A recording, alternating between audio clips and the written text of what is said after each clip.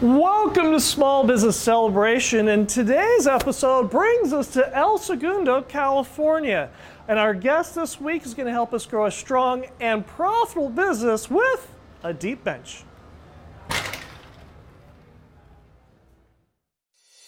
This is Small Business Celebration. Welcome, where we're celebrating small businesses for big breakthroughs. Welcome to Small Business Celebration, and our guest this week is Sarah Musgrove, the owner of The Bench. Welcome to Small Business Celebration. Thank you. Thanks for having me. And for visionaries who don't know who are you, and what is it that you do? My name is Sarah Musgrove. I am the owner and founder of The Bench, which is a platform that connects freelancers with great companies to work for. Now, the reason we're talking with Sarah today is because she has a wonderful resource that so many business owners and business leaders are trying to find. And we're going to get into that in a minute here, but like a lot of small business owners, she started her business to solve a problem. And first of all, before I ask, The Bench? I mean, that's a typical name. Why The Bench? So in marketing and advertising, typically you refer to your bench players just like you would sports. And so it was kind of a no-brainer. And we actually thought of the concept literally on a bench in Hermosa Beach. So it seemed like the right choice. Of course, when you become a multi-billionaire, Elon Musk level or better, you're going to buy the bench, right? Yeah, or maybe we'll put a plaque on it or something. Describe for visionaries what the bench does. Who is your target customer, and what can you do for them? So right now we really focus in on the marketing, communications, and events world. We really have tried to just solve the resourcing problem. What kind of resourcing problem are you solving? In the agency system, prior to the 2008-2009 recession, it used to be kind of the world of Mad Men that you would imagine, where a big brand would award an agency a huge amount of business over the course of several years. And so that agency would be able to resource against that business with quite a bit of ease, because they would know Coca-Cola is on the hook for $75 million or $50 million over the course of 3 years. And what we found right before the recession and definitely after the recession is that the entire way that brands award business had changed. So it really is a project-based environment. You might have brands that say, we are the agency of record of such and such, or agencies that say that about a brand. Right. In reality, what I've found is that most of the time that means that an agency is maybe approved by that brand, right? But being able to forecast and being able to be awarded business in huge chunks is very, very hard to come by. Is it also true that what is also happening is, like you said, somebody will get the Coca-Cola contract, but they will actually hire a multitude of other companies to do different subsets of that? Is that something that you also help with? Yes, it is. I mean, I think that's part of the complex shift within the agency business model and kind of what we've seen, how the dynamic has changed. Right. I think that often, before the big holding companies came into play, you went to an agency and that agency was the one agency that you worked with for everything. Right. And then with technology coming into the world of marketing and advertising like it has, it changed the dynamic, because you have agencies that are highly specialized in certain technologies and certain mediums, and the traditional agency wasn't necessarily an expert in those areas. And so you really have seen the industry go through this huge dynamic shift. And then once again in 2020 with COVID, it kind of all changed again, or at least the change was accelerated in a lot of ways. What you're saying is that you'll have one agency that'll be really good at social media. Right. Another one that's really good at print. Another one that's really good at website development. And what you do is you help that business go through and say, this is the freelance for this, or this is the freelance for that. And is that more along the lines of the kinds of things you do? Typically, so for the agencies specifically, so we work with agencies and we work with brands. Right. So how we support agencies is we have a vetted roster of talent that collectively we make up a full service marketing and advertising firm. Right. And ultimately, if your team doesn't have the bandwidth, doesn't have the expertise, you can come to us, and we have already vetted this talent. We already know this talent, and the talent that's available can jump into your project rather quickly. And so that is a huge pressure release from an agency resourcing standpoint. I was on the agency side in a traditional sense prior to starting the bench. We're going to talk more about experiential marketing because this is fascinating stuff, and quite frankly, it's really where the heart of marketing is going, especially if you're younger than some of us. And before we do that, if visionaries want to get in touch with you, well, first of all, before we do that, does somebody have to be the size of Coca-Cola to work with you? No, not at all. We work with nonprofits, we work with startup companies, we work with some agencies that are just 2 to 3 people, all the way up to some of the largest agencies within holding companies. And if visionaries want to get in touch with you, how do they do that? The best way to do that is to email me. We just joked about how I rarely listen to my voicemail. It's a flaw of mine. So my email is Sarah, SARAH, at thebench.us, and our website is thebench.us. Social media? At The Bench LLC. And if you enjoy Small Business Celebration, go ahead and like, subscribe, and notify. And when we come back, we're going to talk about if you're in year 3, 4, 5 of your business and you're starting to grow to the point where your first customers can't seem to be what you're trying to grow to, how do you deal with that? Because these are the people that helped you get your business started. And we'll talk more about that when we come right back. Eagle Eye Visionaries have probably noticed that we've made a few changes to Small Business Celebration with the advent of Season 5.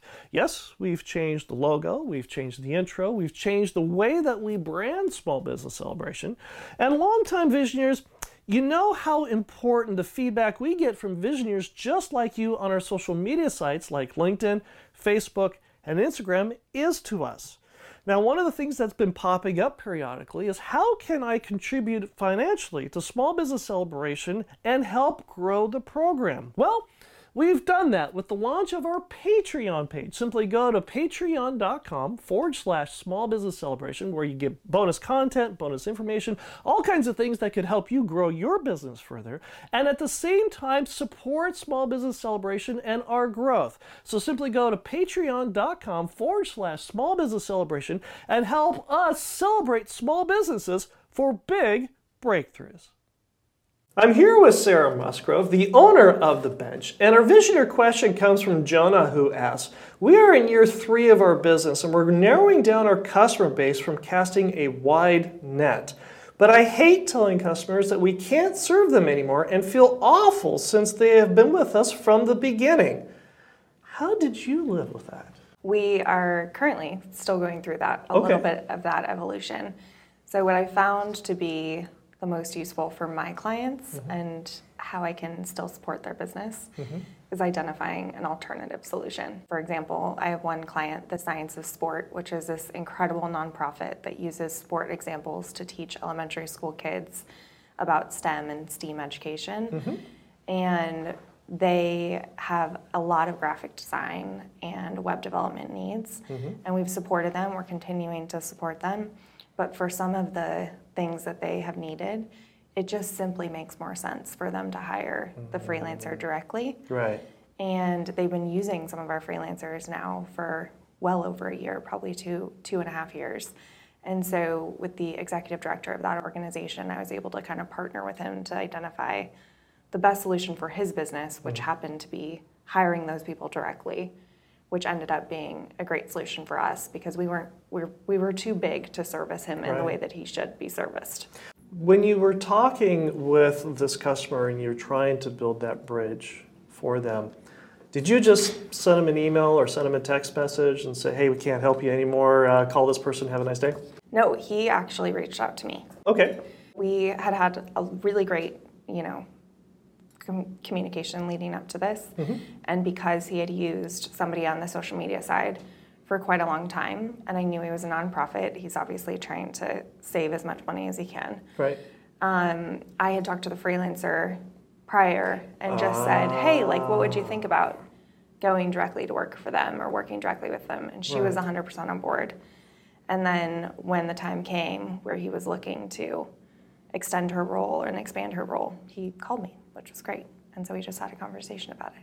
We teased a little bit in the last segment about experiential marketing, and this is fantastic stuff, and I've been waiting to talk to somebody like Sarah about experiential marketing. For visionaries who don't know what it is, explain to us, what is experiential marketing? The way I define it is any type of marketing where you have direct access to a consumer. It could be something like a branded race, like a cycling race or a running race, that's branded and brought to you by a brand, and you are experiencing that brand through that race.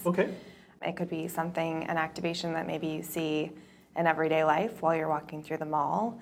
So the customer or the potential customer actually gets to go up to the product, interact with the product, knowing full well it's sponsored by... Correct. And so they're finding out this is what it is, and they're able to experience the product. Yeah, and you see all different kinds of brands kind of creating their own personality around experiential marketing. We have Nike, who's one of our largest clients and a brand that I've been lucky enough to work with for a long time. And a lot of their localized marketing comes in the form of community marketing. So here in Los Angeles, we have the East Los Angeles store, and that store is a hub for that community. And so a lot of events and a lot of experiential marketing for Nike take place at that store. And it's a way for them to connect with that specific neighborhood here in Los Angeles. Just as a side note or side question, is that the same store that is described in Shoe Dog?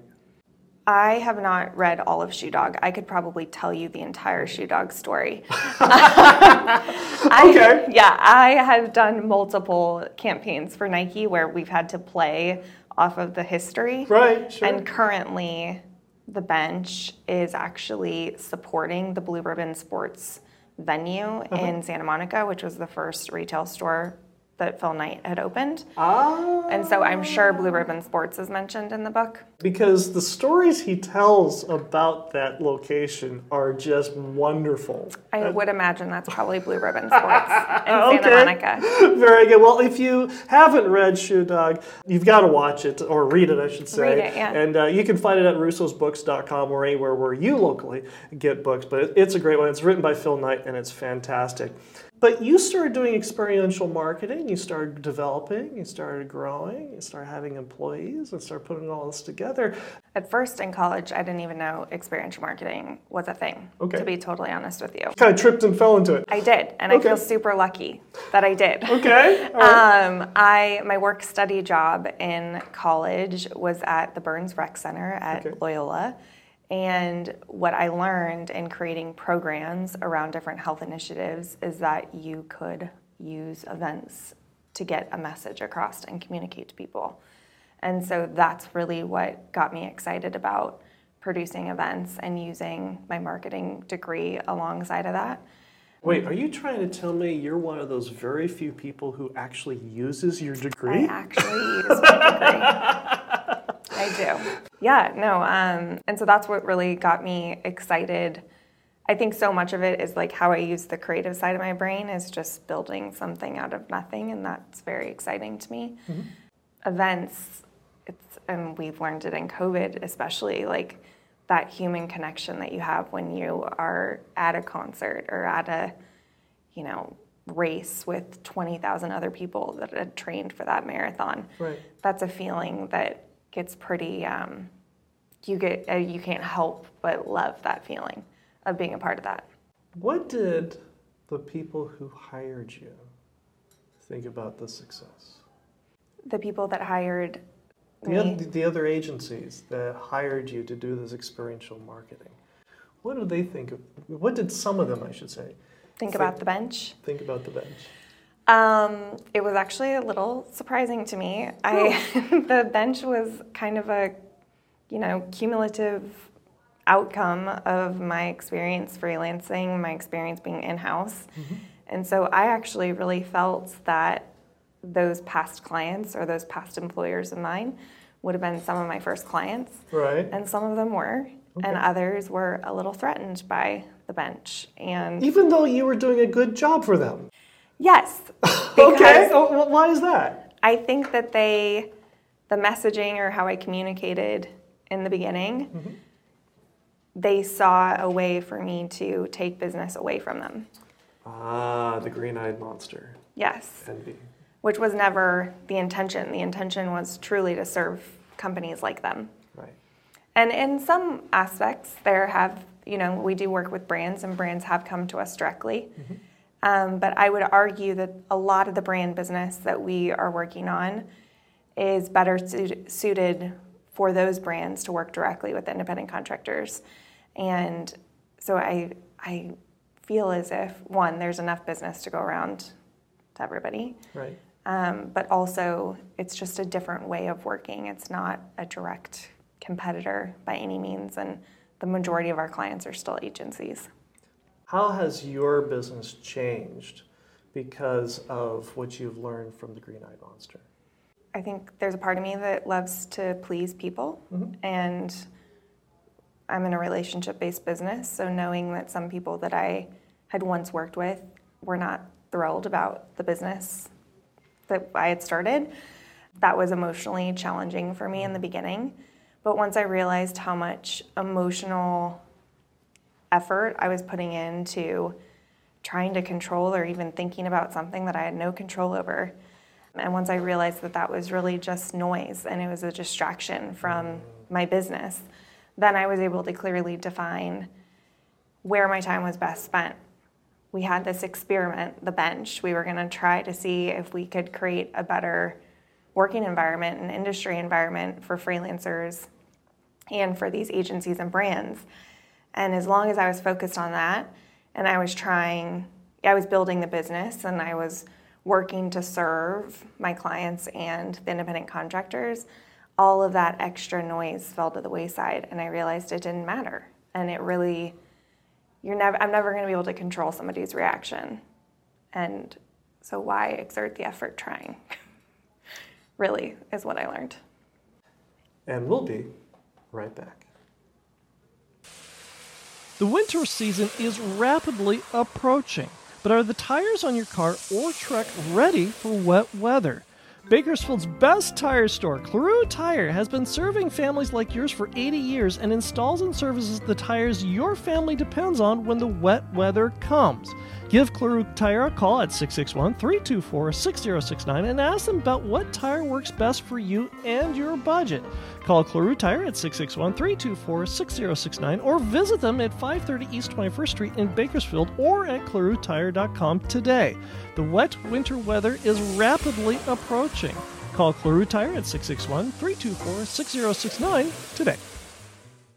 I'm here with Sarah Musgrove, the owner of The Bench, and our visitor question comes from Brandy, who asks, we are shifting our business from a retail business to a B2B service-based business, and it's scary. What have you done that works?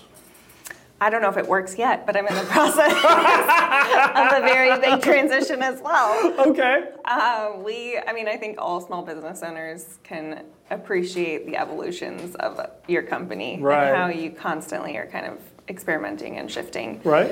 We just launched our own proprietary platform. Really? That aggregates all of our independent contractors and that we now run all of our projects through. So if visioneers want to find out about it, they just go to thebench.com? Thebench.us. .us. Yes. Okay. What is this proprietary software system that you're using? It originally was designed actually to help us run our company. And what we realized in building the software is that multiple people started asking us if there was any way that they could license the software. And so for a big organization like a Nike, for example, who runs a ton of business using independent contractors, our platform essentially helps them seamlessly manage their independent contractors. So think about if you're at a big organization like that and you're working on one creative element, but you have 60 other people that are potentially using similar independent contractors to you. Now we're aggregating an enterprise's independent contractors into our platform. And so people across companies or across holding companies can leverage the same independent contractors. And then we're managing all the administrative kind of back office work for them. That seems like a great way to save time. It's a huge time saver, and it also, I could geek out about this for a long time, but a lot of what I've learned is about co-employment law, the challenges of or independent contractors versus W-2 employees. And one of the biggest challenges that these big enterprises have is actually processing independent contractors. And so what we've been able to do is kind of build a solution around helping them still leverage independent contractors and leverage that talent. And HR department's really meant to hire a full-time employee that stays there for 7 to 10 years, not necessarily a 3D renderer that has a 3-week project. And you're based in California, so you're dealing with California's ABC laws. And being able to go through and say, okay, this is what the independent contractor can and can't do, and if it becomes more than that, now you need to hire them as an employee.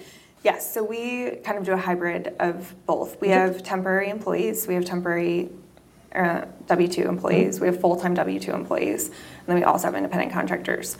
So one of the services we provide is identifying for that specific need that the brand or agency or enterprise has, how does that qualify within the current AB5 structure?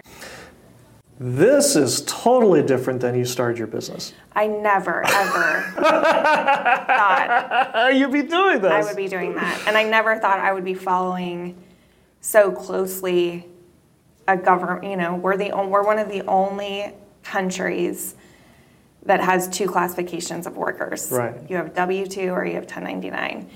And it doesn't make sense. It doesn't make sense that one of my creative directors that's making well over $200,000 a year and being an independent contractor is being classified with somebody who's driving for Postmates on the side.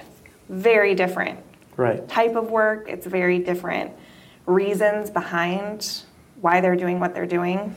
And thus, all the learning of HR law. Yes. It is a complex world. And this has been a lot of stress for you. Yeah, it has. It's definitely stressful. It was even more stressful. I think the government did what was right by the independent contractor and lumping them into all of the recovery acts for COVID-19. But it also posed a lot of challenges for small business owners because we're getting a ton of unemployment claims right now, or we have since 2020. And in reality, they're not my employee. They're not my employees. They were hired to do a very specific job. How do you relieve all the stress? I took up tennis. Okay. Why tennis? First, it started actually when I was living in Portland, Oregon. I desperately needed a way to exercise and not be in the rain. So I found an indoor tennis. It doesn't rain in Portland. Never. Never. But you grabbed a racket and you went out and they have indoor tennis clubs in Portland? Yeah, an indoor tennis facility. So I started playing there. And then when I came back to LA, I started playing just recreationally. And now I'm on a team and it's my competitive physical kind of outlet. I have to ask. Sure. Lucci? Oh, my nickname, yes. Okay, tell us. There's got to be a story behind this. Yes. Tell us about Lucci. My uncle started calling me Sarah Lucci when I was growing up because Susan Lucci, the soap opera star, uses her hands to talk a lot, which I have a tendency to do. And she's been working very hard not to do this. Holding my hands down. Yes, and so now my whole family calls me Lucci, and that has turned into my aunt name. So I'm not Aunt Sarah or Aunt anybody, I'm just Lucci. It's just a noun. It's just who I am. Do you put the in front of it? So you're the Lucci? Jack, my nephew, will say, oh, that's my Lucci. Like, that's my title. Supposed to do something like that? Yeah. You were talking about a lot of freelancers come and work with you. And a lot of freelancers, they are independent business owners themselves. What is some of the pieces of advice that you'd like to give that sometimes they should listen to more often than they don't? I think what you just articulated is a key piece of advice. Okay. If you're going to freelance, you truly are starting your own small business. And you've got to be ready to do all that encompasses, whether that's running your QuickBooks or insurance. And there's a lot of things that roll into being an independent contractor and freelancing that oftentimes people aren't thinking about because they're only thinking about their trade, whether that's being a producer or an editor or whatever the case may be. And so I do a lot of kind of one-on-one consulting with people that are thinking about leaving their full-time role to become an independent contractor. And oftentimes it really just becomes a self-awareness conversation. Are you intrinsically or extrinsically motivated? Are you going to be successful at working very independently and not being around people all the time? Are you going to be okay with that operations and administrative side? Or do you truly just want to focus on your design work or your particular craft? Right. And to know that you're not alone. There are resources available, and you help them guide through that, do you not?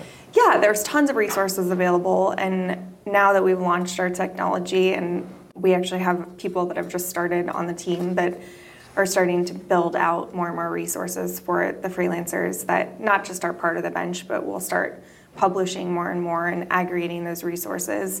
But yeah, finding a solid community of people that are freelancing and different people in your similar industry that can just support you through the way, like along the way, I think is really important.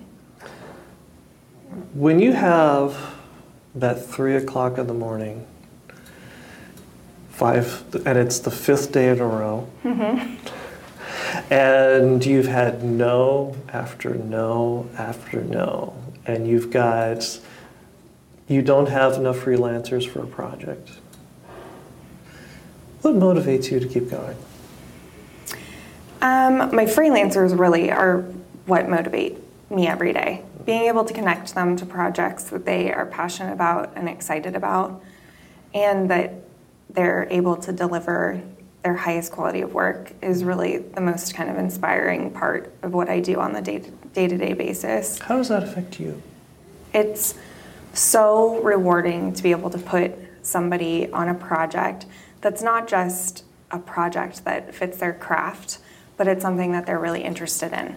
Like, I have the ability, because I don't have everybody on payroll and this full-time staff, if somebody is really passionate about soccer, I have the ability to put them on a project where they're working with a soccer brand or working on, something in conjunction with something that they are really passionate about and love.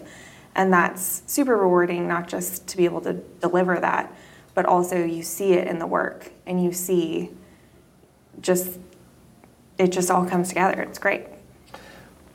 What has owning your business afforded you? Flexibility. I'm able to work anywhere, whenever I need to, however I need to. And that is a luxury that I definitely don't take for granted. My sister just had her first baby last night, and I was able to be in Phoenix, Arizona with her, and now I'm here in Los Angeles with you, and having a standard regular 9-to-5 wouldn't have afforded me that opportunity. Well, Sarah, this has been a privilege. Thank you very much for joining us here on Small Business Celebration. If visionaries want to get in touch with you, how do they do that? The easiest way is to email me, sarah@thebench.us, or to visit our website, thebench.us. And I'll be right back with my final thought. The winter season is rapidly approaching, but are the tires on your car or truck ready for wet weather? Bakersfield's best tire store, Cleroux Tire, has been serving families like yours for 80 years and installs and services the tires your family depends on when the wet weather comes. Give Cleroux Tire a call at 661-324-6069 and ask them about what tire works best for you and your budget. Call Cleroux Tire at 661-324-6069 or visit them at 530 East 21st Street in Bakersfield or at ClerouxTire.com today. The wet winter weather is rapidly approaching. Call Cleroux Tire at 661-324-6069 today. The only constant in life is change. I know. It's cliche. But it's cliche for a reason. Why? Because it's true. And as we've developed and grown here in Small Business Celebration, we've made some changes here for season 5. You'll notice we have a new logo, we've had a slightly different look, we've changed some of the graphics along the way. But as we develop and grow and change, we couldn't have done any of this without you, Visioneer Nation, because you've been with us, you've helped us develop, grow, and mature. In fact, one of my former guests and I were talking a couple weeks ago, and he says, one of the requirements to be on Small Business Celebration is that you have to have been in business for at least 5 years, correct? And I said, well, yeah, that's true. And he says, congratulations, you can now be on your own show. As we go forward here into season 5, you're probably going to notice some other little things that are going to change along the way. After all, the only constant in life is change. I hope you enjoyed our conversation this week with Sarah Musgrove of The Bench, and I hope you learned something that you can use today to grow a strong and profitable business. But also, as we go forward here in season 5, we're also celebrating small businesses for big breakthroughs. And until next week, we'll see you then. By the way, Okay. what country's capital is the fastest growing? Ooh. And I'll warn you, it's a bad dad joke. Oh, I don't know. I love a good dad joke, though. Okay, it's in Ireland. It's Dublin. Dublin, because it's always Dublin. Dublin. There you go. I like it. All right. I'm here with Sarah Musgrove, the owner. We're smiling, right? Oh, sorry.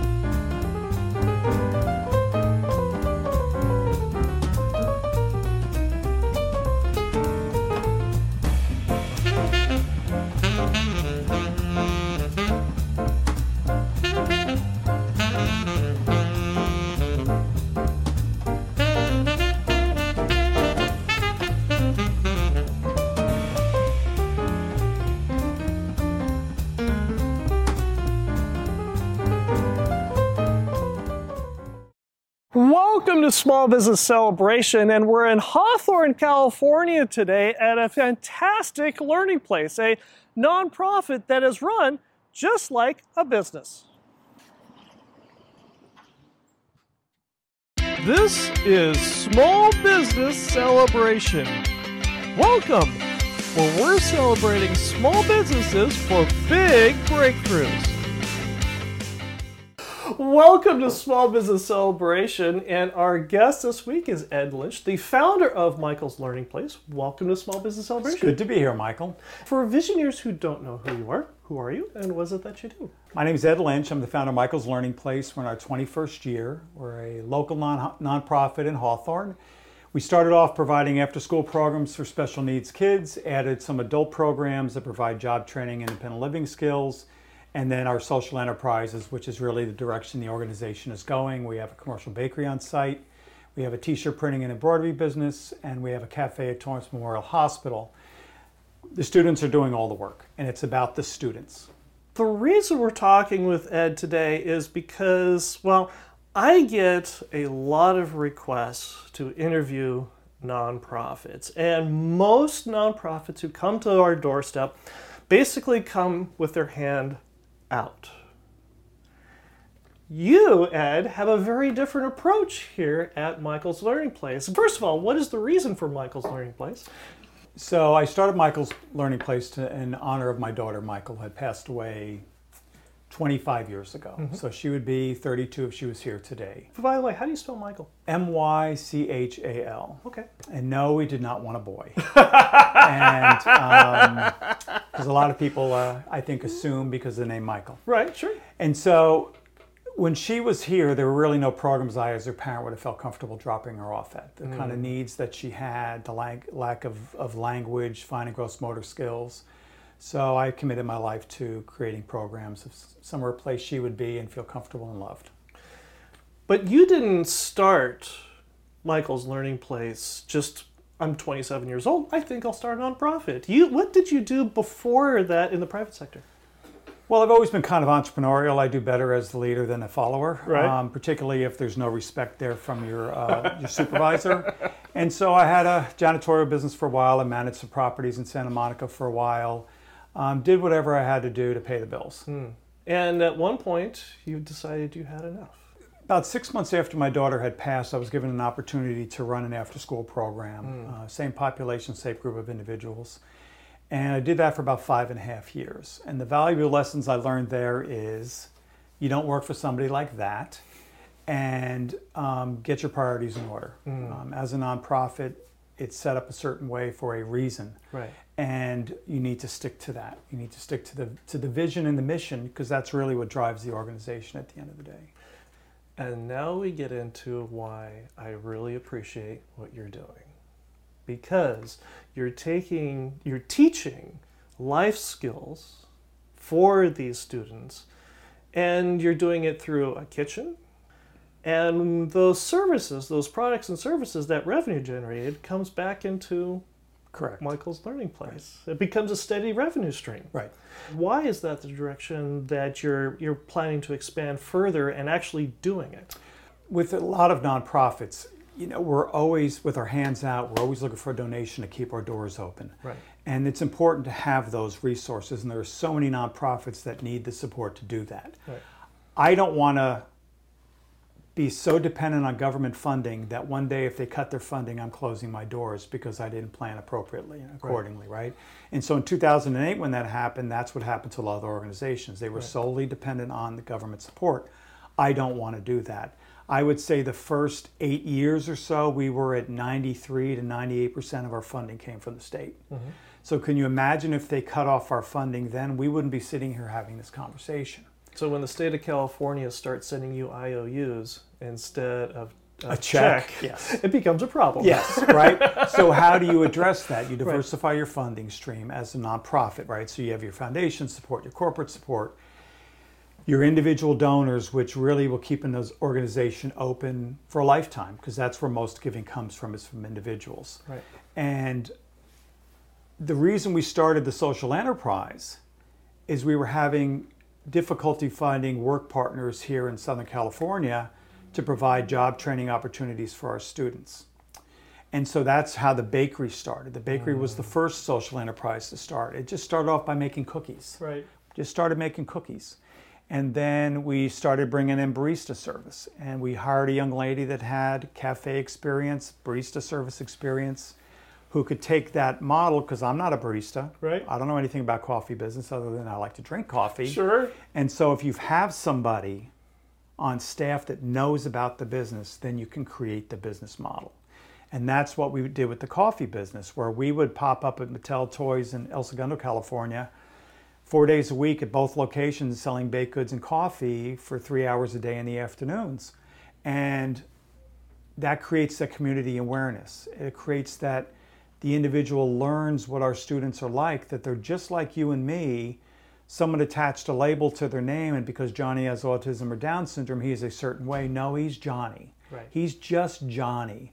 And if you give Johnny the skills and the tools, you support him, you throw him into the fire, Johnny will surprise you. Not even surprise you. You know Johnny's got it in him. And now he's had the support to get it done. And that's what it's about at the end of the day. Social enterprise, paying our bills, is one thing. Creating that community awareness, because we can't hire all our students. We're not that big to get to the point where we can employ them all. So how do we do that? We provide them with the tools to be gainfully employed. And a lot of the skills they learn in the cafe, the bakery, the print shop, are all transferable to other jobs. Social appropriateness, hygiene, all those things we don't think about. I can get you a job, Michael. The question is, are you able to keep the job because you have all those other skills to keep it, right? How the print shop came to be is I was at the Lakers training facility in El Segundo, California. Right.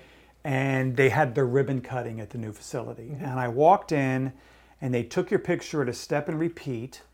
And then while you're in the event, they printed your face on a mug, right, a Lakers mug, right, with your face on it. Right. Like I'm thinking, okay, do I really want to drink from a mug that's got my face on it? It does make much sense. The Lakers mug would be fine. But what I got from it is I watched the process of what they were doing. I said, we can do that. I mean, it's such a simple process to make mugs. Right. Within the next 2 weeks, bought the equipment, was not expensive, and we integrated it into our adult program. So we made it a regular part of the adult program, is how to use this equipment. And back to finding the individual to run the coffee business, Jose, who's been with me 9 years, started in the after-school program, runs my print shop. Mm-hmm. His side hustle, printing shirts and doing mugs. There it is. So 4 years ago, 5 years ago, the printing idea takes off. Mm-hmm. I've got somebody with experience. Now, mind you, he doesn't know everything about all the equipment, but he's motivated, he's capable and able, and he's taking the leadership of that. I don't know how to print a shirt. I don't know how to do embroidery. I don't want to learn how to do that because I want somebody else to do it when I'm not here. So it's another model of a business that works. The beauty of the t-shirt printing and direct-to-garment business and embroidery is companies need it, right? So some of our biggest clients have been Northrop Grumman, Chevron, Kinetica, Federal Credit Union. And if they're going to buy a shirt anyway, why wouldn't you buy one from us that's providing job training for our students?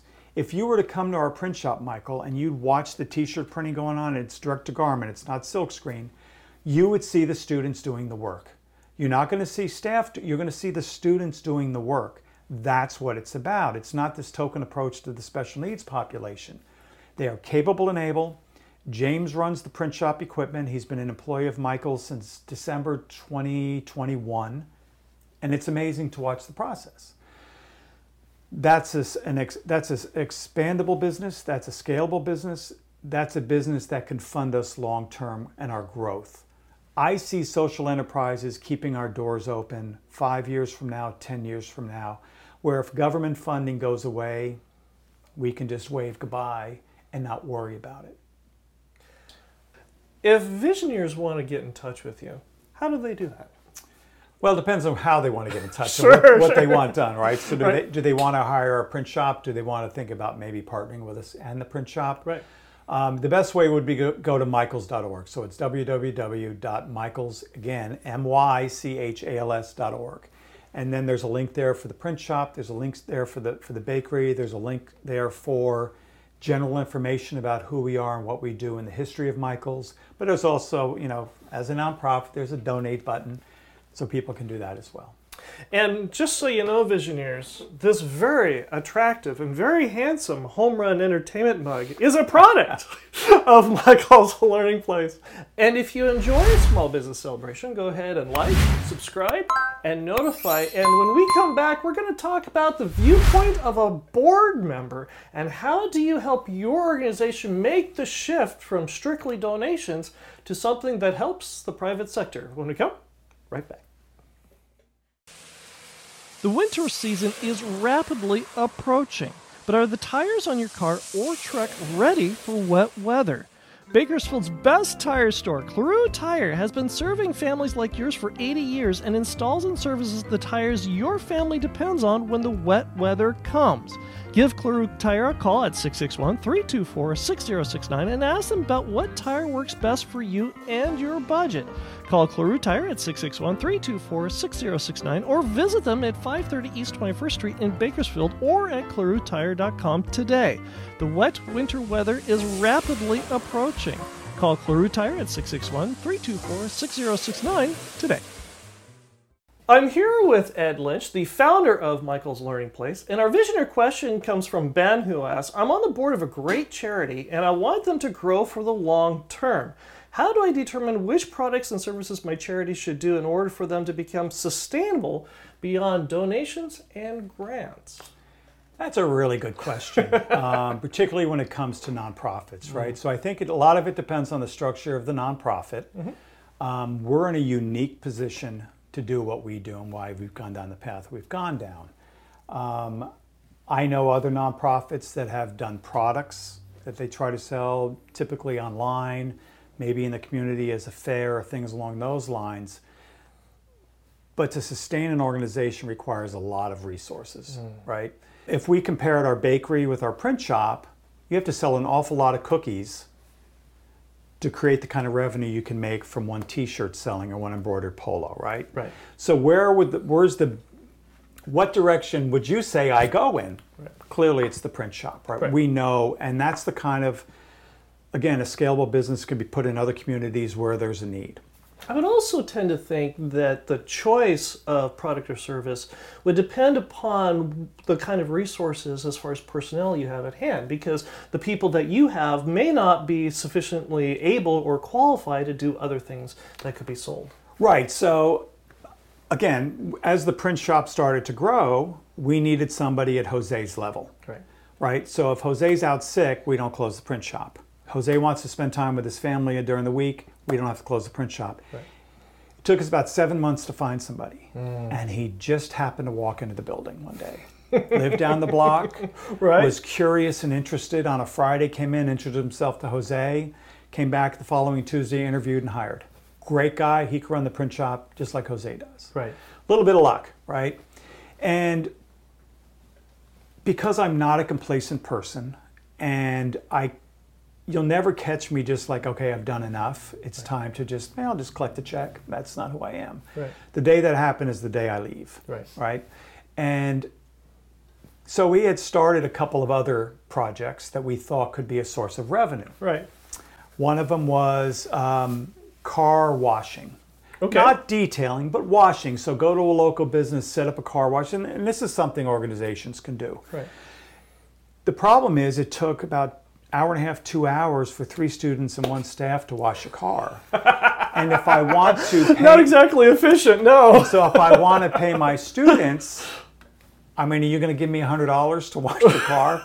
Right? So, but what we learned from that, again, are life skills. Right. Everything is an opportunity to learn, right? So now Johnny learned how to do a lot of the skills involved with washing a car. Right. Now Johnny should be helping the parents wash the car.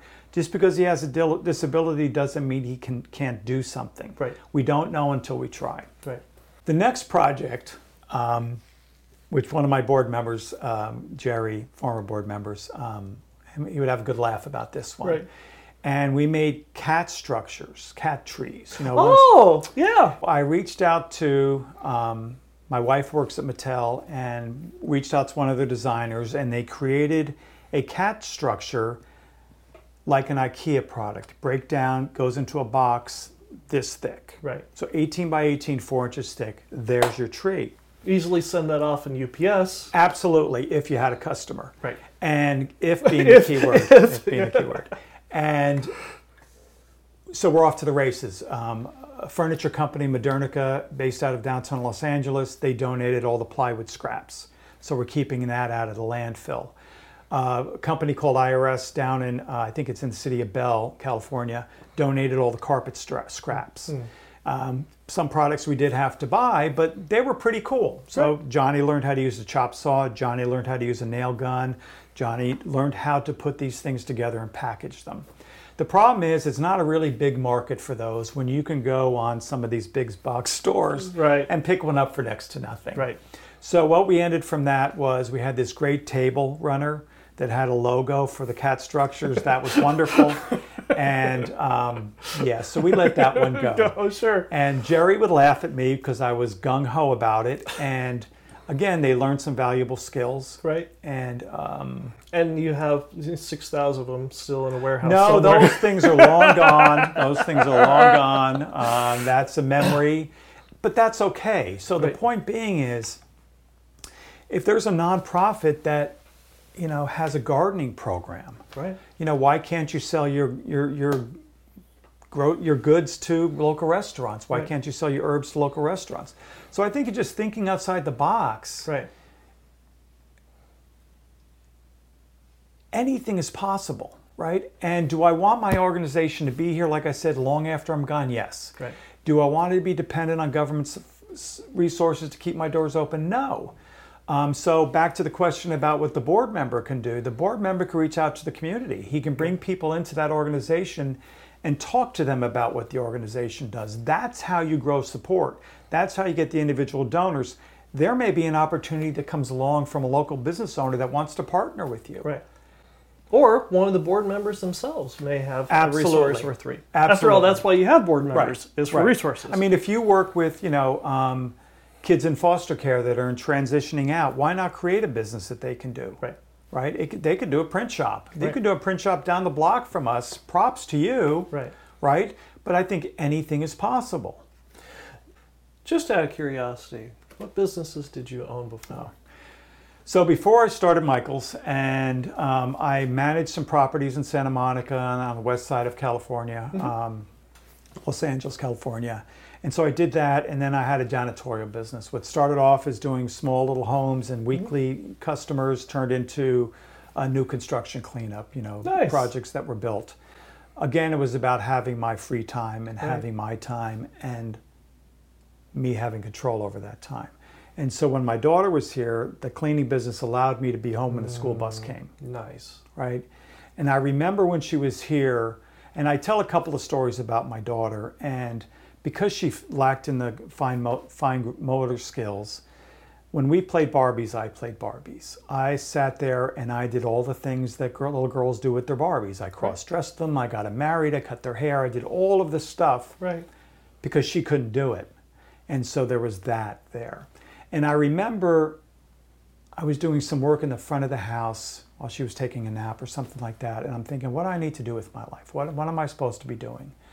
And at that moment, it was to be in there with her. It wasn't to be doing anything else, right? And the opportunity came along to start Michael's or to work for another organization. And then when it became obvious for me to start Michael's, I knew it was the right thing to do. And let me tell you a quick story. There was an organization out of Culver City, California that I wanted to partner with. I wanted them to umbrella me as a nonprofit till I can get my own 501c3 and do this on my own. And I met with their board twice. First time, question and answers, wanted more information. The next board meeting, I came down. Now, mind you, I've been associated with that organization since 1988. Special Needs Group, works with adults. And when they decided at the end of the meeting, the second meeting, they did not want to partner with me, which kind of floored me because I'd known them for so long. And I remember before I went home to just kind of vent, I went to Home Depot in the marina and I just walked the aisles at night. And my mind is processing it because I didn't want to bring this frustration home. And I had this literal stabbing pain in my lower back. And when I made the decision to do this on my own, like that, the back pain went away. To me, it was obvious. I've had people tell me I would never get Michael's off the ground without their help, but they didn't want to help. So here we are today, and I love that organization that I worked with before, but they're in a box. I'm not in a box. I don't function in a box, as most business owners don't. I don't function in a box. And I want that freedom to grow, which every business wants, right? And so by being the founder, I have that ability to kind of create, and my board supports the vision and my future growth. Because, you know, we have a capital campaign, which was to buy the print shop. Now it's to get a space to have our own cafe, brick and mortar cafe that we own. And, you know, they were working on a timeline, and one of my board members, God bless him, he's putting together the timeline, and then he adds, after the cafe is already purchased, what's next? Right. Because there'll always be something else, or it's time to walk away. Do you still have your daughter's Barbie dolls? No. So she had a lot of cousins, and a lot of those were passed on. I do have her old Cabbage Patch doll. I have her walker. There's a lot of things I still have of my daughter. Yeah. She's with me every day. Yeah. and we'll be right back. The reason we're here talking with Ed Lynch, the founder of Michael's Learning Place, is because of support from visionaries like you through our Patreon page. Simply go to patreon.com/small business celebration, and your support allows us to go ahead and grow the Visioneer community. So go to patreon.com/small business celebration and show your support for Visioneer Nation today. I'm here with Ed Lynch, the founder of Michael's Learning Place, and our Visioneer question comes from Anna Ray, who asks, I'm trying to educate my board member colleagues that offering products and services over donations is the best path to long-term sustainability. What did you do to convince your board and executive directors that this is the best path to take? When I first approached the board about any of the business ideas, it's about creating awareness and raising revenue for the organization. That's the key, That's raising the key, revenue. Right.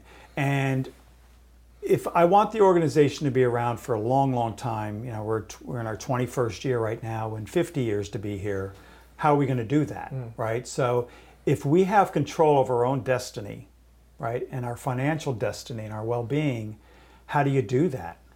You either continue to ask for donations, you continue to do, your rubber chicken events, which we raise a lot of money at ours, because we need that revenue. Right. But if you have a product design, a product idea that society and the community needs, not a novelty, and then you have to think about what's the kind of revenue that's going to come in to keep, what do I need to keep my doors open? Right. Is it a product that's going to end up in the trash can at the end of the night? Right. Is it a candle, right? Which are great. It's a wonderful small business. You have to sell a lot of candles to fund an organization. Right. So when we started the print shop, more so than even the bakery, when we started the print shop, we run it as if it's a for-profit.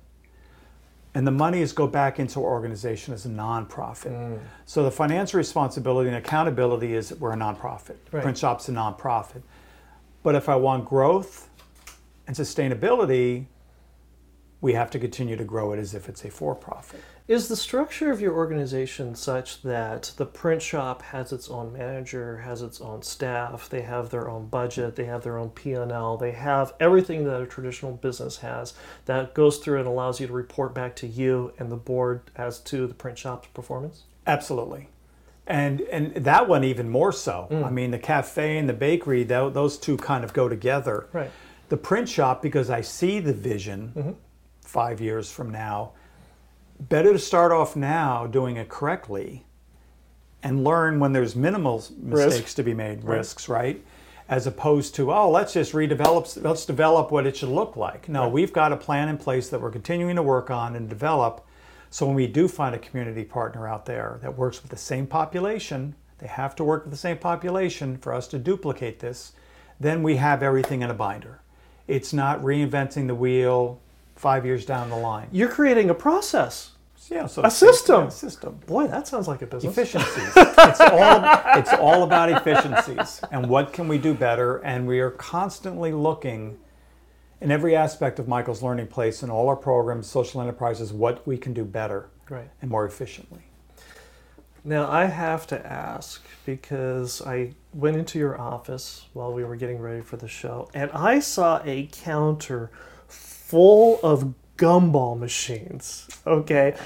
What's the story behind that? Because some of them are classics. There's no way you can find them. They're all classics. Okay. Excuse me. No, I don't like the fake what do they call them? Retros, reproductions. I don't like the fake reproduction gumball machines. What started off is I had one of my clients, a cleaning client, they had one on the stand. Right. That's the one I wanted. That was my very first machine. Right. My second machine is we had the big earthquake in 1993. Right. And I was driving down 7th Street in Santa Monica, California, and I saw this one machine on the side of the road at a yard sale. And I bought it for $15. Thing's worth probably $400 now. Right. And that became my thing to collect. And things would come along. I'd get birthday gifts. My wife, what do you want? Well, you can't go wrong with a gumball machine. But just don't get me one of the fake ones. No, it's got to be the real thing. I don't want the fake ones. And so that's kind of how it all started. So the ones you saw in my office, I think there's maybe 12 in there. And then I've got about 3 or 4 more at home that aren't the kind I'd want to display. Right. Yeah. What have you learned from collecting gumball machines that you apply here to Michael's Learning Place? I collect them because I want to do them, and Okay. I want to collect them. Not that I want to do them. I want to collect them. But also, it's my space, it's my office. My staff can do whatever they want to do in their offices. You want to hang up blacklight posters? You go for it. That nothing's going to stop me. My wife would tell you that I don't see barriers, right? So you had asked earlier, for other businesses that are maybe struggling and trying to figure out what to do and how to move forward. I'm not an expert at it by any means. All I know is what I've done. Okay. And what I've done is I refuse to say I can't. I will adjust if I have to. I will pivot if I have to. Those other 2 little businesses we tried to start didn't work out. Now that could have just stopped me from creating, but if anything, you learn from that. Right. What does make more sense, cat structures or printing t-shirts? But also, it's being able to discern, I want the real gumball machine. I don't want the fake reproduction. Right. So unfortunately, I don't have the budget for the really expensive ones. Right. It'd be like people collecting watches. Right. Do I want to collect a $30 watch, or would I love to have an old antique watch with Right. leather strap and the beautiful face and a Rolex? I don't have the budget for that. So Right. you adjust to what you have. I love those. Probably will not get any more gumball machines. He says no. I'm lucky enough to have a space that's big enough to accommodate those. Right. But you're right, I do say that now. Yeah.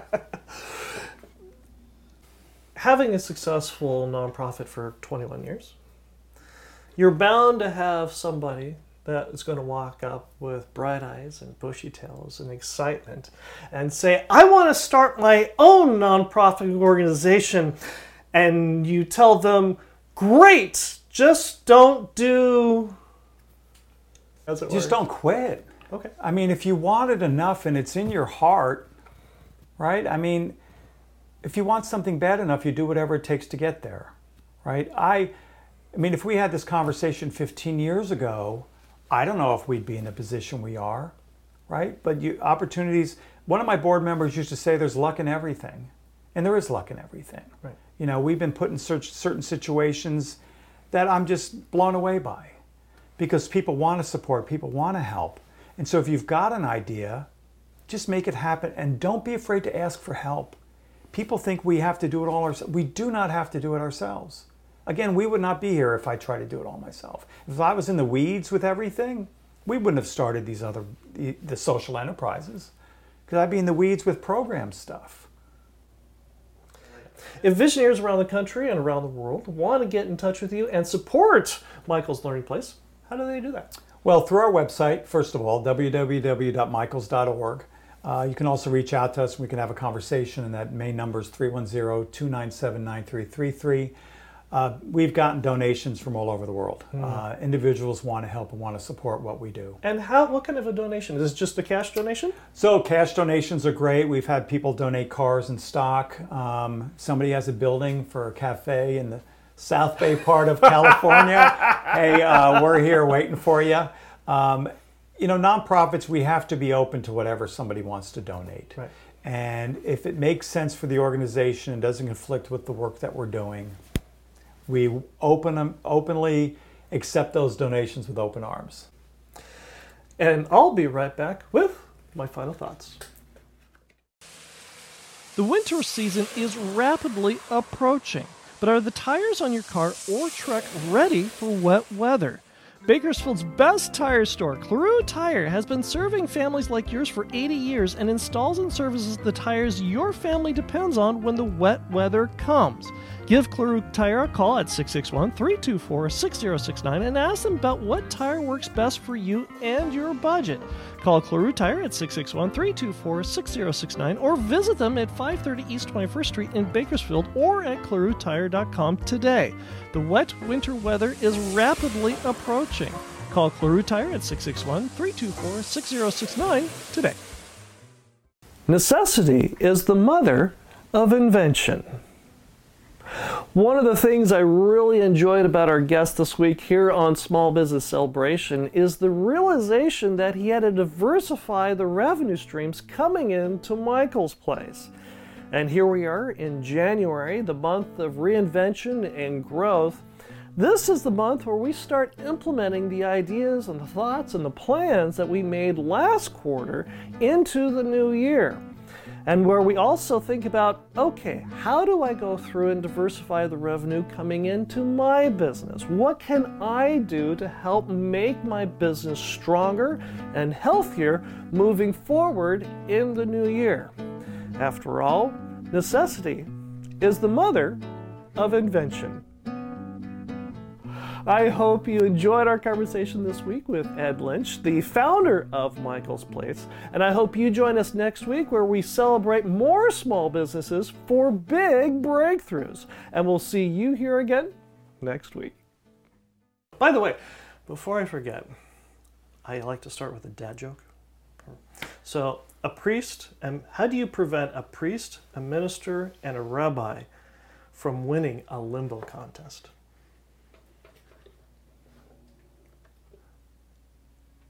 I don't know. Have them walk into a bar. I had a feeling it was going to be something with alcohol. I almost said something about alcohol. There you go. Welcome to Small Business Celebration, and our guest this week is Ed Lynch. I see social enterprises keeping our doors open 5 years from now, 10 years from now, where if government funding goes away, we can just wave goodbye and not worry about it. Wow. I told you I can go off, and you've got to kind of rile me in if you need to. No, there's a lot to use there. It's just, I was going to say, you run out of disk space already? not a short answer. Yeah, there's no short answers with Ed.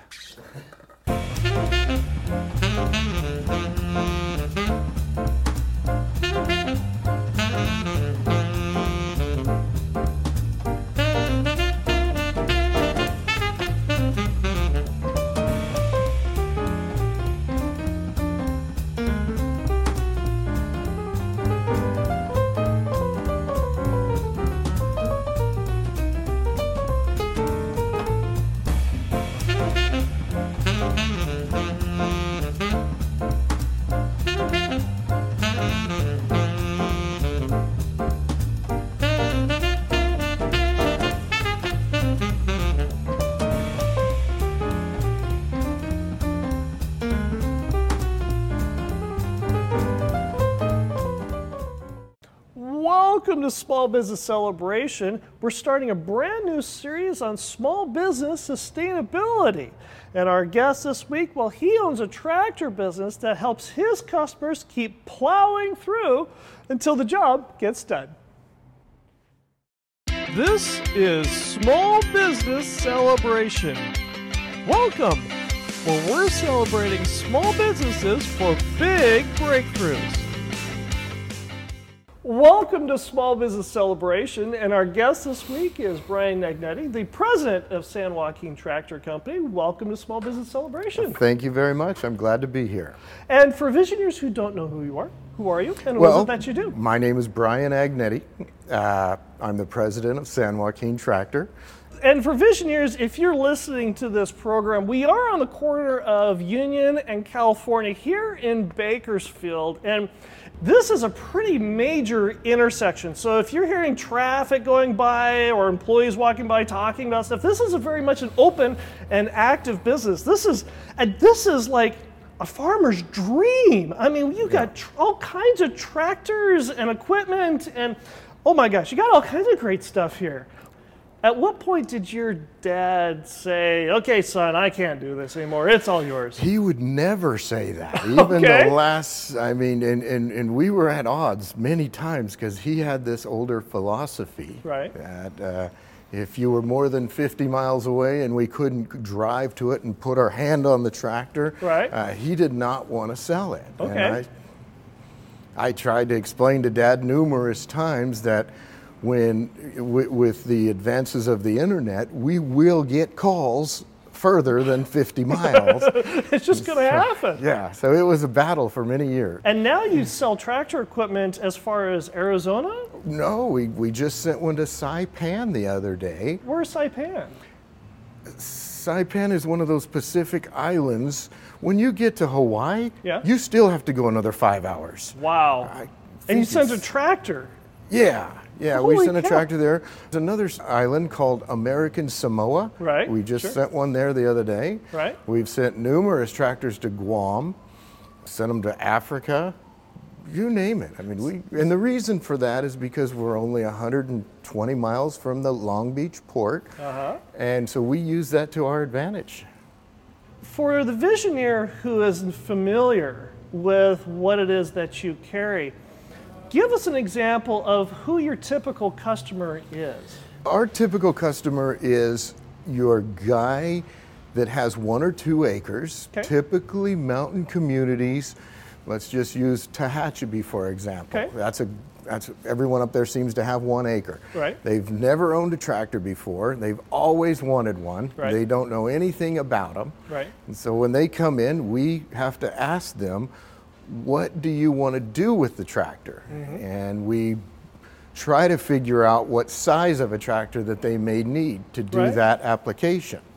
So the kinds of things that a lot of your customers do, are they into brush clearing? Are they trying to dig a moat around their house, especially with all the rain and flooding we've been having lately? Yeah. What are the kinds of things that your customers typically use the tractor for? Well, if you like to garden, you'll want a small tractor with a rototiller on the back. Okay. They want a disc because maybe you have 6 or 8 or 10 acres and you want to build a fire break around your property once a year. So you would pull a disc once a year. And that's very important, especially here in California in the more rural areas where you have to do weed abatement and brush abatement because of fire Oh season. yeah, that's a big business, Really? the weed abatement. Yeah, there's many of weed abatement customers that we have. Right. And they have contracts with the cities of Lancaster, Ridgecrest, and that's what they do. They mow weeds for the city. Sure, right. What happens if they don't give you a call and they don't come and buy a tractor from you? Well, I guess 2 things that stand out the most. The first thing is you're going to have to do it by hand. And yeah, my back doesn't do that. No, and the second thing, if you want to pay someone to do it, you have to hire it done. Oh. And that's just never a lot of fun. And if you have to hire somebody to do it and it's done wrong, You're at their mercy. Yeah, if they say they're going to show up and they don't show up, nothing you can do about it.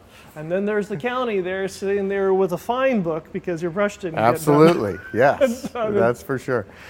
For those of us that, we grew up in the Mojave Desert and we don't do a lot of ag and we're concerned about getting a tractor for the first time, I can drive a manual transmission, and that's kind of the extent of being able to drive. I have no idea how to drive one of these things.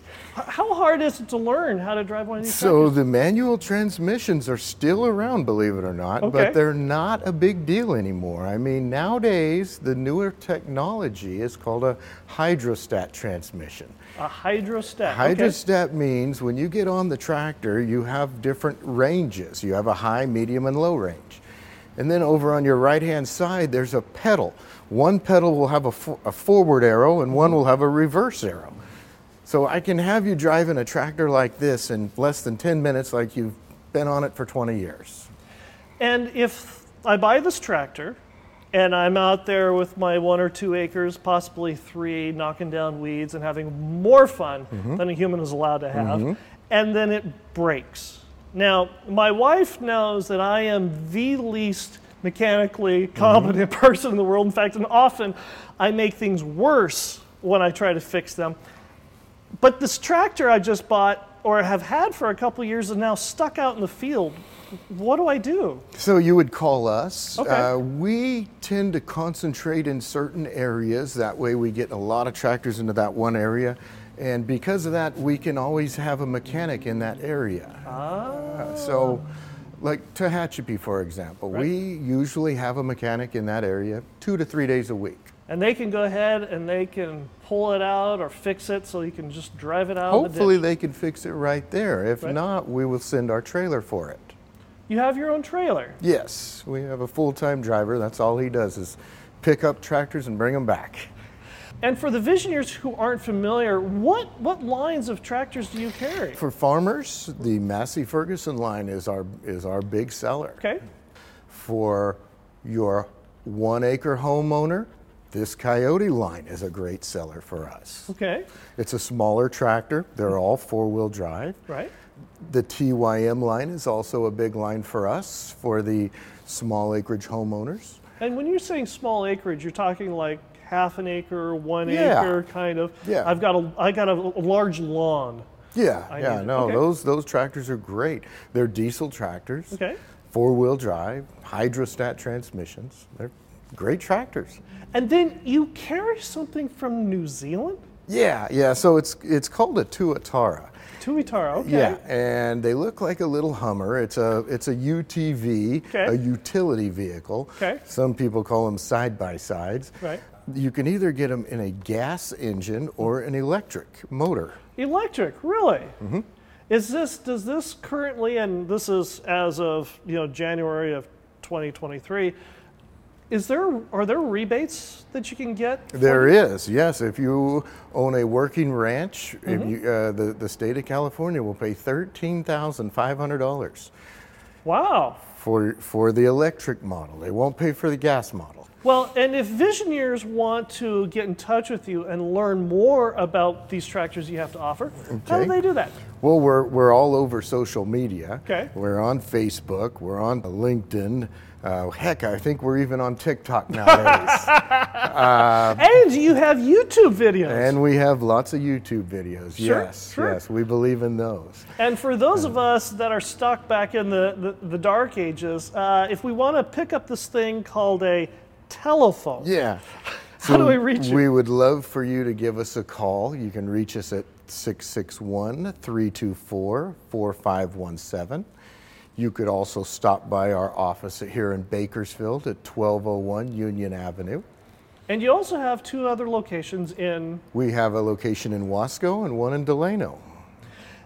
And when we come back, we're going to talk to Brian about how does your business evolve and change and sustain over 3 generations by keeping your old customers satisfied with what you can offer your new customers. And if you enjoy Small Business Celebration, go ahead and like, subscribe, and notify, and we'll talk more about small business sustainability when we come right back. The winter season is rapidly approaching, but are the tires on your car or truck ready for wet weather? Bakersfield's best tire store, Clarue Tire, has been serving families like yours for 80 years and installs and services the tires your family depends on when the wet weather comes. Give Clarue Tire a call at 661-324-6069 and ask them about what tire works best for you and your budget. Call Clarue Tire at 661-324-6069 or visit them at 530 East 21st Street in Bakersfield or at ClarueTire.com today. The wet winter weather is rapidly approaching. Call Clarue Tire at 661-324-6069 today. I'm here with Brian Negnetti, the president of San Joaquin Tractor Company, and our Visioneer question comes from Anita, who asks, we tweak what we sell to sustain our business. How did changing what you sold change your business, and how did that change affecting your existing customers? Heck, over the years, we've tried many things. Yeah. We were in the forklift business at one point. Really? And it was somewhat profitable, but I just feel like we didn't do as good as some of those big forklift companies. How so?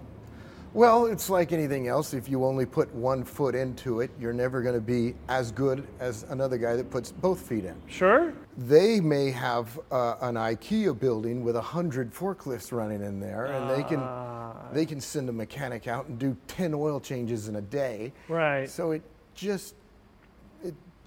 we ended up giving up on the forklifts.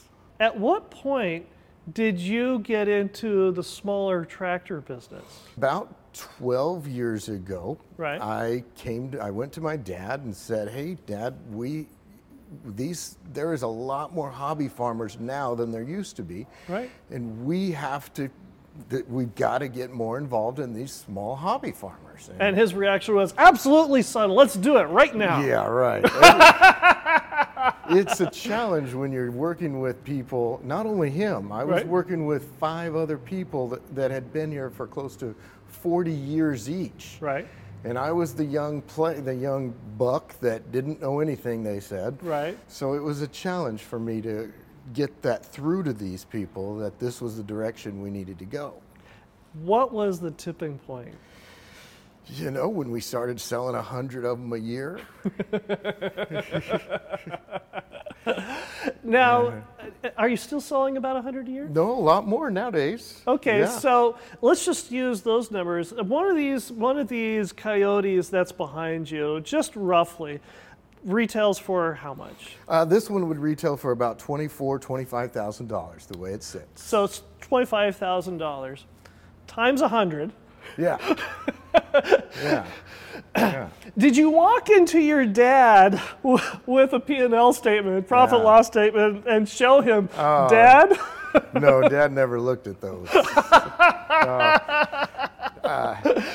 Along with this tractor comes with, you've got about 6 different implements that you sell along with this. You've got a mower, a rototiller, a box blade, post hole digger, fork attachments, trenchers, backhoes. I mean, I can go on for days. Sure, right. What was the point in which your dad finally said, okay, son, you're right? I would say a good 8 years ago is when he finally gave in to me and would allow me to start ordering in the numbers that I wanted to order in. And the rest, as they say, is history. Is history, yes. It's a major part of your business now. It really is a big part of our business. We got a call earlier today from a guy in Mammoth. Really? So we're going to hopefully be sending a tractor up to Mammoth. Now, you mentioned earlier that you sell a lot of tractors up in the Sierra, and including Tehachapi. And there's one particular customer that I really want you to single out real quick. And tell us about her and tell us about the experience. So that happened about 4 years ago. Okay. She's in Tehachapi. Right. Her husband was sick with cancer. Right. I think it was stage 4 cancer at that time. I don't remember where it was, but he was not going to make it. Right, sure. She wanted a small tractor, so she ended up buying a small tractor, and she would call me every month wanting me to drive up there and help her take the box blade off so she could put the backhoe attachment on or whatever. Right. And I did that for many years. And to this day, she still calls once in a while, and Hello, I Brian. run up there when she does. Now, one of the things that is well known that happened here at this very location here in Bakersfield, this was about 10 years ago? No, it was 1998. For those of you who don't know about Bakersfield, this building here is a fixture. It's outlasted a lot of the hotels and motels at this very intersection. And in 1996, it caught fire. Yeah, I think it was 1998 or Okay. give or take a year. But yeah, we had a big fire. I mean, it wiped out our entire store. Really? The outside shell was still intact, but everything on the inside was completely demolished. Wow. Along with all of our tractors we had inside here, they were antique tractors. We had about 15 of them in here, and everyone got burned up. How did this affect you? Because your dad was running the show at the time. Yeah, Dad was running the show at that time. It devastated us. It's the first time I ever saw my dad cry. Really? Never forget it. Yes, he was laying in his recliner and just broke down. He went home that day, and we didn't know what to do. We ended up having really good insurance, and they were great to us, and so it all worked out in the end. Did you ever find out what the cause of the fire was? Yeah, they did an investigation. It was just 50-year-old wiring. And there's a lesson right there. Yeah. You had insurance. Uh-huh. and they rebuilt. What was the rebuilding process like? Well, my dad was friends with the Columbos construction people over there, so he was adamant about them doing it. And it was a lot of fun. I mean, it was kind of cool to be able to say, I want my office here and I want my office there. Right. And Dad was adamant about a meeting room, the biggest room. Right. He wanted a big table in there, and so you know, wine chiller and all that fancy stuff. Yeah. You can't have a sale of a tractor without wine. Right. Yeah. When we come back, we're going to talk about not being reactionary. How do you not just spontaneously fly off the handle when something doesn't go your way? When we come right back. The reason we're here with Brian today is because of the financial support that comes from visionaries just like you. It's because of your financial support on our Patreon page at patreon.com/small business celebration that allows us to go ahead and interview business owners like Brian to help you grow a strong and profitable business. So reach out to us on patreon.com/small business celebration where you can get additional content, additional information, and help your small business have big breakthroughs. I'm here with Brian Agnetti, the president of San Joaquin Tractor Company, and our visionary question comes from Ryan, who asks, we're teaching our employees how to think ahead instead of being reactionary. What do you do that works across multiple locations? I can tell you what the typical answer is with just about every dealership. Okay. And that is, let's trade them out of it. If they're unhappy with the equipment, let's trade them out of it and let's get them into something else. Right.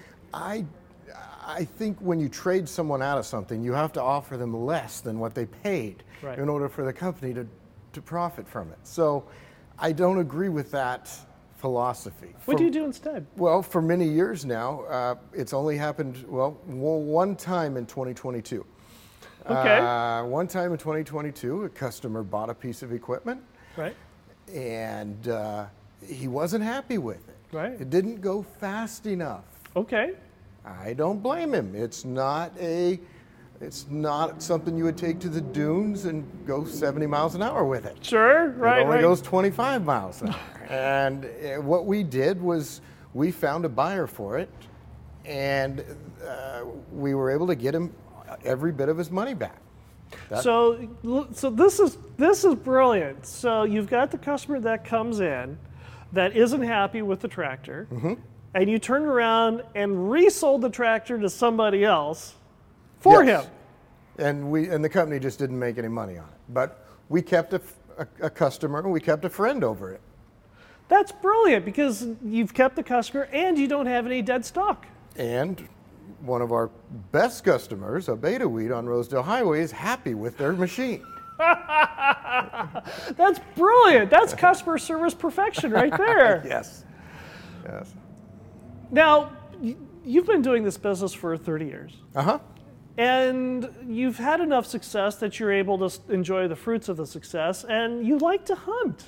I do, yes. What kinds of hunting do you enjoy? Well, my dad was a big outdoorsman. Yeah. That's what we did just about every weekend. Right.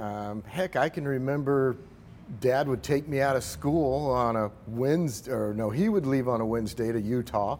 He would make my mother take me to the airport on a Friday, and I would hunt. I would fly to Salt Lake City or wherever and hunt the weekend, and I was back on the airplane and back at school the following Monday. And you started doing this when you were how old? I was 5 years old when I got my hunter's safety permit. Yes. Your first hunting license at 5. Uh-huh. And how often do you hunt now? Oh, I hunt in about 4 to 5 states each year. Right. Utah, Arizona, New Mexico. Last year I was in Alaska. Right. Going to Mexico here in March. What have you learned from your hunting experiences that you apply to your business? I've learned that if you don't have any luck with finding a deer, and which would be equivalent to if you have a customer that shoots you down or gives you what they call sales resistance. Okay. I've learned that you've got to brush it off and move on to the next one. I feel like that's been a valuable lesson to me. Next. Do you have any children? I have one son and two stepchildren. Have you gotten them into the hunting game? My son, yes. Nice. Oh, nice. yeah. What kinds of trips do you like to take him on? Well, I asked him yesterday if he wanted to go to Flagstaff with me this August on an archery deer hunt. Right. We've been to Idaho multiple times. We've done, last year we did a New Mexico hunt together. Right. I wanted to include him in my Mexico hunt in March, but he just graduated the electrical lineman college. And so he's fixing these power lines now. With all the rainstorms we've been having recently. Yeah, Sure. You've had a wide variety of customers over the years, and you've got a lot of business owners that come through your door as well. Oh, yeah. What's one of the reoccurring issues or challenges that you've noticed that a lot of business owners have that you've been working with? Oh, I think it's always the same thing. Managing the employees or just managing people in general. Why is this a problem? Most of the time, I think this company runs itself. I mean, we've finally gotten to the point at this company where a tractor shows up, we have a guy that unloads it, takes it to the wash rack, gets it cleaned up. We have a routine. So the company runs itself. Right. It's managing the people that is the challenge. And everyone has different thoughts of how things need to be done. How do you deal with that here at San Joaquin? Well, when you have people that have been with you for over 30 years, like I do, you begin to treat them like your brother or sister. So we have no problem telling someone, hey, you're wrong, and I don't want to hear it anymore. Right, sure. And I'm told that a lot too. Tell the boss I don't like it. He's wrong.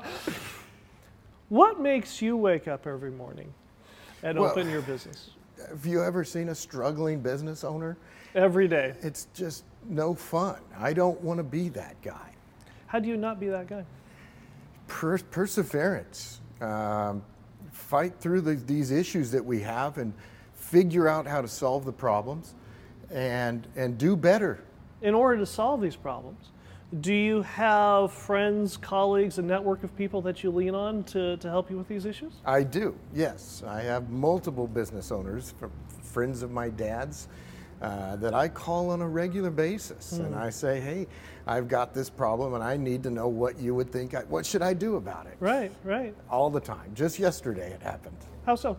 We talked about tax write-offs, a buddy of mine. Right. And he was opening my eyes to different things that I could be writing off through the company that I wasn't aware of. Right.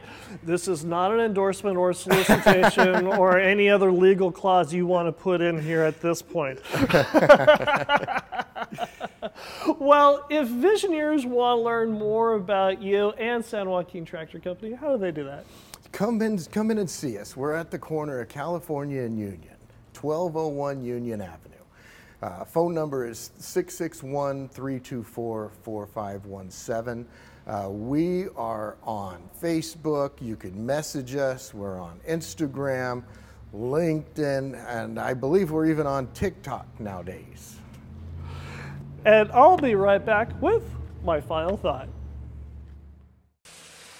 The winter season is rapidly approaching, but are the tires on your car or truck ready for wet weather? Bakersfield's best tire store, Cleroux Tire, has been serving families like yours for 80 years and installs and services the tires your family depends on when the wet weather comes. Give Cleroux Tire a call at 661-324-6069 and ask them about what tire works best for you and your budget. Call Cleroux Tire at 661-324-6069 or visit them at 530 East 21st Street in Bakersfield or at ClerouxTire.com today. The wet winter weather is rapidly approaching. Call Cleroux Tire at 661-324-6069 today.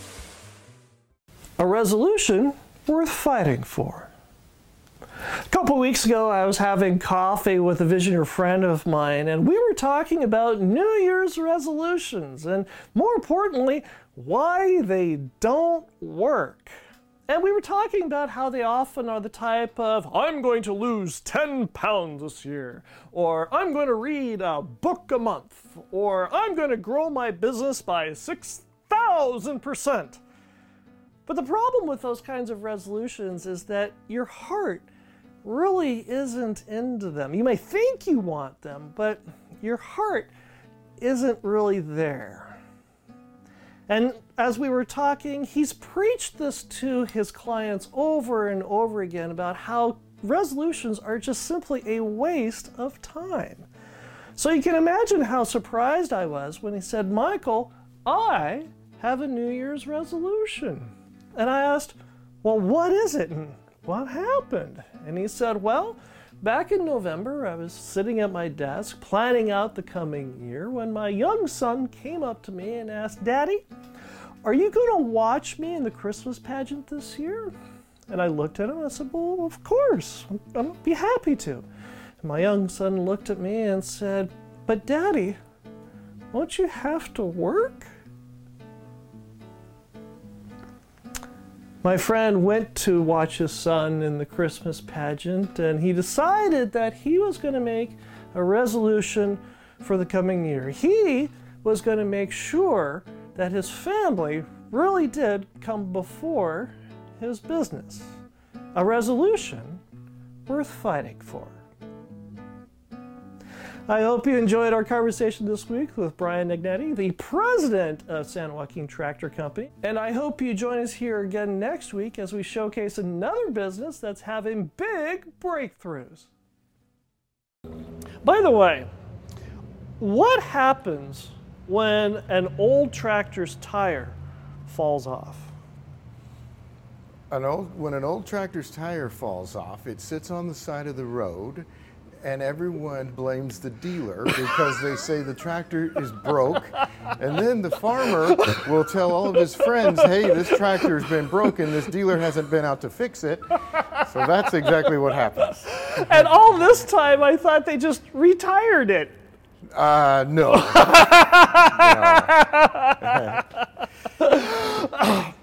Welcome to Small Business Celebration, and our guest this week is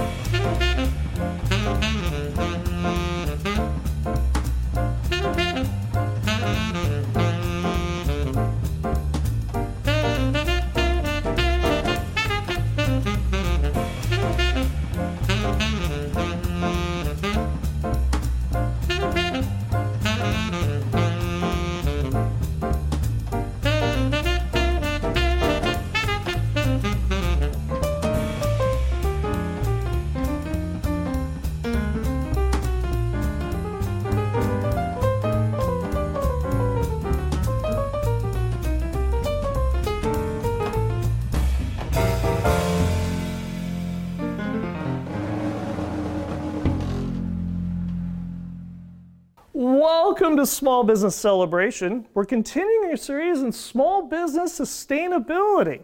And our guest this week, well, he is well born in commerce. This is Small Business Celebration. Welcome, where we're celebrating small businesses for big breakthroughs. Welcome to Small Business Celebration, and our guest this week is Zeb Wellborn, the president of Wellborn Media and president of the Chino Valley Chamber of Commerce. Welcome to Small Business Celebration. Well, thank you. I'm very excited to be chatting to you about our business today. For visionaries who don't know who are you, and what is it that you do? So my name is Zeb Wellborn. I'm president of Wellborn Media. We do online marketing for passionate business owners. I'm also president for the Chino Valley Chamber of Commerce, where we help local businesses. For visionaries who aren't familiar with what Wellborn Media is, you help with social media for ambitious business owners. What is that? I guess I love working with passionate business owners to help them grow and expand their business. Mm-hmm. So we handle their social media, meaning we do their social media for them to promote their business out into the world. What kinds of social media platforms do you specialize? So we started out with like the normal ones, right. Facebook, LinkedIn, Twitter. There's been some that have been added over the years. So TikTok is some, Instagram is, we do a lot of Instagram posting now. Right. So it's really what the target market of the businesses that we're working with is, and helping them use the social media platforms that make the most sense for them. How do you define what platforms are going to work for them? It's based on their target market. Okay. So we work with a business. I'll do a consulting session where we'll chat about their business. Right. And what's the low-hanging fruit? What's the thing that maybe you're not doing that you could take advantage of? Right. And those are the things that we try to implement for our businesses so that they are taking care of those things so they can grow their business and not worry about their social media presence. Social media is a very... it's a viral platform. The things that do well on there are things that are unique and have some kind of novelty to them. Right, sure. So we are a little selective in the businesses that we work with because we want to make sure that it's successful. Right. But there are also different objectives for businesses. So the main one that most businesses want is we want more sales. I want more people to hire us. Who doesn't, right? Exactly. But there are a lot of businesses who understand that it's important for the long game to build relationships and to foster those relationships through social media. And so those businesses often tend to do well on social media as well. One of the things that I've heard from a lot of business owners about social media companies, and one of the challenges that they have, is that the social media company doesn't necessarily take the time to come to their business, to take pictures of their business when their business is in action. Is that something that you do? Yes, we do. And so what we do, what I would say is we work very closely with the businesses that we put plans in place for. Oh, okay. So some of them don't want that. A lot of them do, but not all of them do. Right. Because they think that they don't have anything to showcase. And even if it's like a small apartment, like just in the setup for this presentation, you got a chance to look around our office, see the little knickknacks that we have around the office, and those are things of interest that would be of interest to people who don't get a chance to visit the area. So those are things that I would encourage businesses to do, but not all of them want to do it. So yes, we do go in there and take pictures, but oftentimes businesses want to portray themselves not with their knickknacks, they just have a different vision. Right. So we kind of work with the owners of the business to enhance their vision that they have for marketing their business through social media. You make it personable. We try to, yes. One of the other things that you also do is you do public speaking. I do, yes. How does that tie into Wellborn Media? So when I started social media, this is 10 years ago. It's funny because everybody says this that gets involved with social media. I just was not a social media fan before getting involved in doing social media. Right. But once you realize the impact and the influence that social media can have and does have, it's kind of a no-brainer to get involved in. So when I started 10 years ago, I was still one of the newcomers to this. Right. So I started educating our business community about that. And interestingly enough, when I joined this 10 years ago, my very first speaking engagement was right there, where I spoke about using Facebook to grow your business. Sure. And that was about 10, 12 years ago. How did you get involved with the chamber? Because so many business owners either look at a chamber as a time vampire or as a one-way transaction kind of thing, but your experience was very different as a business owner here with the Chino Valley Chamber. Yeah, I think it's like my mindset more so than anything else. When I looked at, the reason why I joined the chamber was because when I started my business, I knew nothing about business. And I needed mentors. I needed people that knew business locally. I could seek out for advice. And so I figured there's got to be some kind of business organization in my local community that I could turn to where they have like real world people who have done this that would be willing to mentor me or give me some advice or that I could just learn from by being close to. So that's why I sought that out. And the only thing that I found locally that fit the bill for that was the Chamber of Commerce. So you walked in through the door at the first chamber meeting and said, I have arrived, I'm here, mentor me. Something like that. Not quite. But I'll tell you the first time that I did, so the first meeting that I went to, there was an invitation to go to a mixer. It was an evening mixer at Chino Hills Ford, which is just down the street. Right. And I showed up there. Not only was I new to business, but I was also not new to networking, so I was not outgoing and would go up and introduce myself to folks. So I kind of went into that event. I entered and they were kind of like doing some activity or something, so I kind of sat on the side for about 20 minutes. Nobody acknowledged me.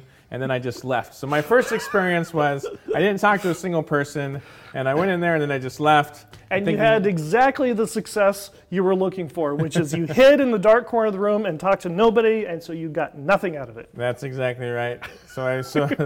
So I learned from that experience. I tried it again. I'm not sure how long after. It was probably just a couple of weeks after, but I did come to a Wednesday morning here, and that experience was a lot different. I had a lot of friendly business owners that welcomed me, that introduced me, and the thing that I remember most about that first visit was how excited these business owners were to talk about their business. Right. And that's something that is infectious. That's something that I like being around. I like being around other people who are excited about the work that they're doing.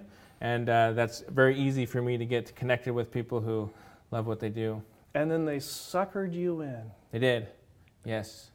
How did they approach you to becoming head of the chamber? So I wasn't just involved as a member for a year. And then you get involved, people will pick up on things and ask you to get involved in things. And at the time, like I said, I didn't really have much. I just started my business. I'm trying to grow it. I don't know any other way so I have people that are saying, hey, you should come to this. Hey, you should come to this. Right. So I started doing that. And then ultimately you pick and choose the things that you start going to. And then ultimately they start to identify you for things that are of higher importance, I would say, or higher priority for the community or the organization. So in 2012, actually they asked me to help out with social media.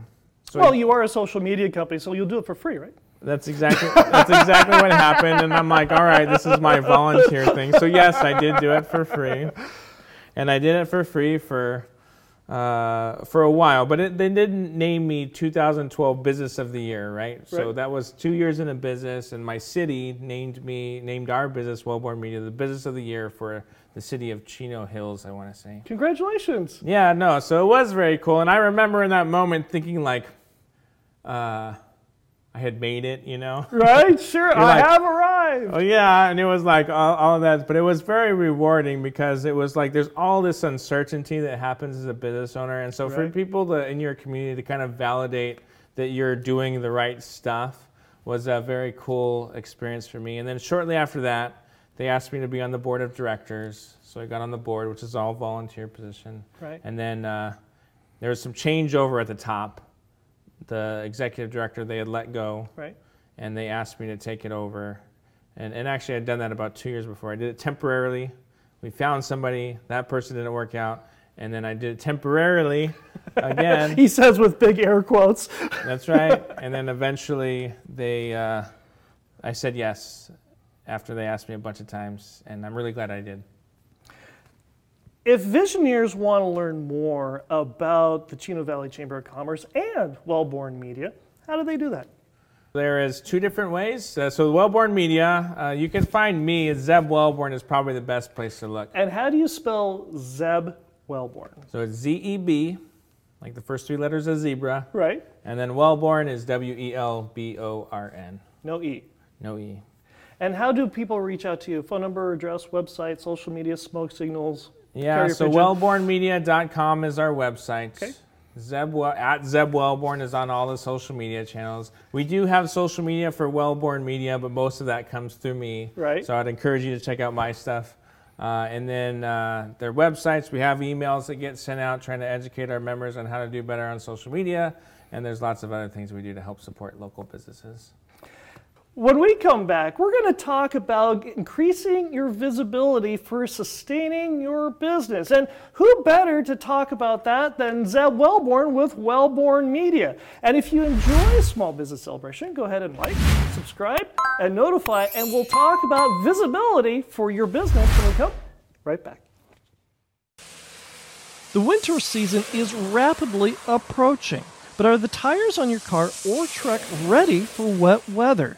Bakersfield's best tire store, Cleroux Tire, has been serving families like yours for 80 years and installs and services the tires your family depends on when the wet weather comes. Give Cleroux Tire a call at 661-324-6069 and ask them about what tire works best for you and your budget. Call Cleroux Tire at 661-324-6069 or visit them at 530 East 21st Street in Bakersfield or at ClerouxTire.com today. The wet winter weather is rapidly approaching. Call Clarue Tire at 661-324-6069 today. I'm here with Zeb Wellborn, the president of Wellborn Media and the Chino Valley Chamber of Commerce. And our visioner question comes from Jasmine, who asks, my business coach is encouraging me to get out and start speaking to increase the visibility of our business. What is the process you took to grow your visibility, and with whom did you start speaking in front of first? So I mentioned this in that last segment, but I did start speaking with the Chino Valley Chamber of Commerce. Right. So that was actually something that I felt was a deficiency of mine growing up. I had an extreme fear of public speaking. Right. And actually, when I started my tutoring business, they invited me to come in and speak to the Booster Club. It was a basketball booster club. Sure, right. And I went in there and I was going to pitch them on my tutoring services, and my wife, who was my girlfriend at the time, came with me. I presented, and I kid you not, I stood there for about 60 seconds, not saying a word because I was trying to think of what I was supposed to say. Right. It was the most humbling experience, but they still did sign up with me, so that was still a valuable lesson that just by putting myself out there, I did end up getting the business, even though I totally bombed that presentation. But I did start speaking with the Chino Valley Chamber of Commerce on social media. So going to your Chamber of Commerce, finding out where people give business-related presentations, being able to speak to a group full of businesses is great. And I know that we do one once every week here at the Chino Valley Chamber of Commerce. But there's tons of opportunities. Even doing like live, social media-wise, you can do live videos, and that simulates speaking in front of an audience. So there's lots of things you can do. You could even do something really crazy. You could even start a YouTube channel. There you go. There you go. You got it all figured out. Or a podcast or something along those lines. Yeah. It's one thing to take the speaking engagement and directly get business from it. It's something else to take your business to the next level with speaking engagements. How have you been able to do that with Wellborn Media and with the Chino Valley Chamber?